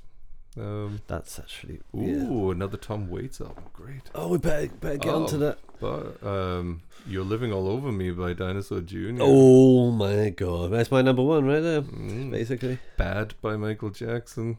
Well, that's a big one. Tango in the Night, Fleetwood Mac. That's a good year. That's better than 86. Let's be honest. That is That's big. Criminal Minded by Boogie Down Productions. Oh yeah. Some big ones on that. I'm sure there's a lot I mean, of other shit that we're Michael Jackson Bad. That was exactly. amazing. God. I'm Wow. sure there's plenty more stuff that we're not Dinosaur Jr. Yeah. Jesus. even. Was Debbie 87? Gibson out of the blue. What? Good stuff, man. Well, there's something to look forward to. Maybe a few months later, Yes. we might have somewhere some down the albums line. to review next week. So Well, there's actually quite a few releases this ones week. we haven't been able to get into yet. Well, obviously the Clap Your Hands Say album finally did release, Mm-hmm. and there's a few interesting things this week. Do you happen to remember? Potentially, oh, yeah, I wrote them down. So, well, Animal Collective have a movie score from weirdly a documentary about SoundCloud rappers, but I mean they're always kind of an interesting act. Hand Habits has a very small EP out. Yeah. The Hold Steady have a new album, Oh, okay. which I'm quite interested in. Mogwai, a Scottish sort of very... the electronic kind of experimental. I think it's more of like a guitar-based actually, instrumental yeah, it thing, is, but yeah. very sort of atmospheric. Yeah. I've tried some of the stuff. It's all right. It's not bad. Yeah. And Tindersticks, the UK sort of interesting-y type group. There's a lot of Have potential something stuff out to there. review there. And the Insane Clown Posse have an EP called No Yum Yum idea. Lure. No idea what that is. Juggalos Rejoice for Alright. the Insane Clown. No, we are not reviewing the Insane Clown Posse. I'd rather get punched in the balls. Cool. Yeah, but not cool. The Hold Steady is kind of interesting, and Clap Your Hands, Say Yeah. So we'll see what we No get hip to. hop coming up, I wonder. Well, only the Insane Clown Posse. So, Oh, that's hip hop. Okay. well, technically. Technically hip hop. Yeah. Not really though. Well, I mean, it is. It's just terrible. But Okay. Do you remember were you around for the classic meme fucking magnets? How do they work? Or maybe not. That was from the classic Insane Clown Posse's song Miracles, I believe. Fucking magnets. How do they work? What? I haven't seen that before. That's terrible. These guys are like have an insane like fan base. Oh jeez. The Juggalos, the lowest form of white life on the planet, perhaps. Oh my god. What? Yeah. That's a thing? Oh, that's a thing. Is that like Kiss but not a crap band? What the hell? They're That's very a thing. very popular in their That's a thing? in their world. Can we bomb them? Don't say that. What? Can we just like drop Can a we bomb, bomb on them? them? It's probably not something you want to. No, put. word bomb them Oh, with insults. sure. Are you idiots? That's some lame makeup. Yeah. Well, Anyway. they live in their own little world, and Is that Trump? Trump? Oh, that is Trump as a juggalo. Yes. Oh, jeez, I that guess seems there's a like lot joke. of comparisons between their fan base and his fan base. The mentality. Anyway, Right. until next Yes, week, we'll until next be back time. with something. Thanks for being here. See you. All right. Well, that was fast. Oh, of course, email us at midnightwavespodcast@gmail.com. Yes. Go to Instagram, Twitter, Instagram, all Twitter. that stuff. Indeed. Find us there and just search Midnight Waves. I'm sure we'll pop up. All right. Take it easy. Yep. Bye-bye. Bye.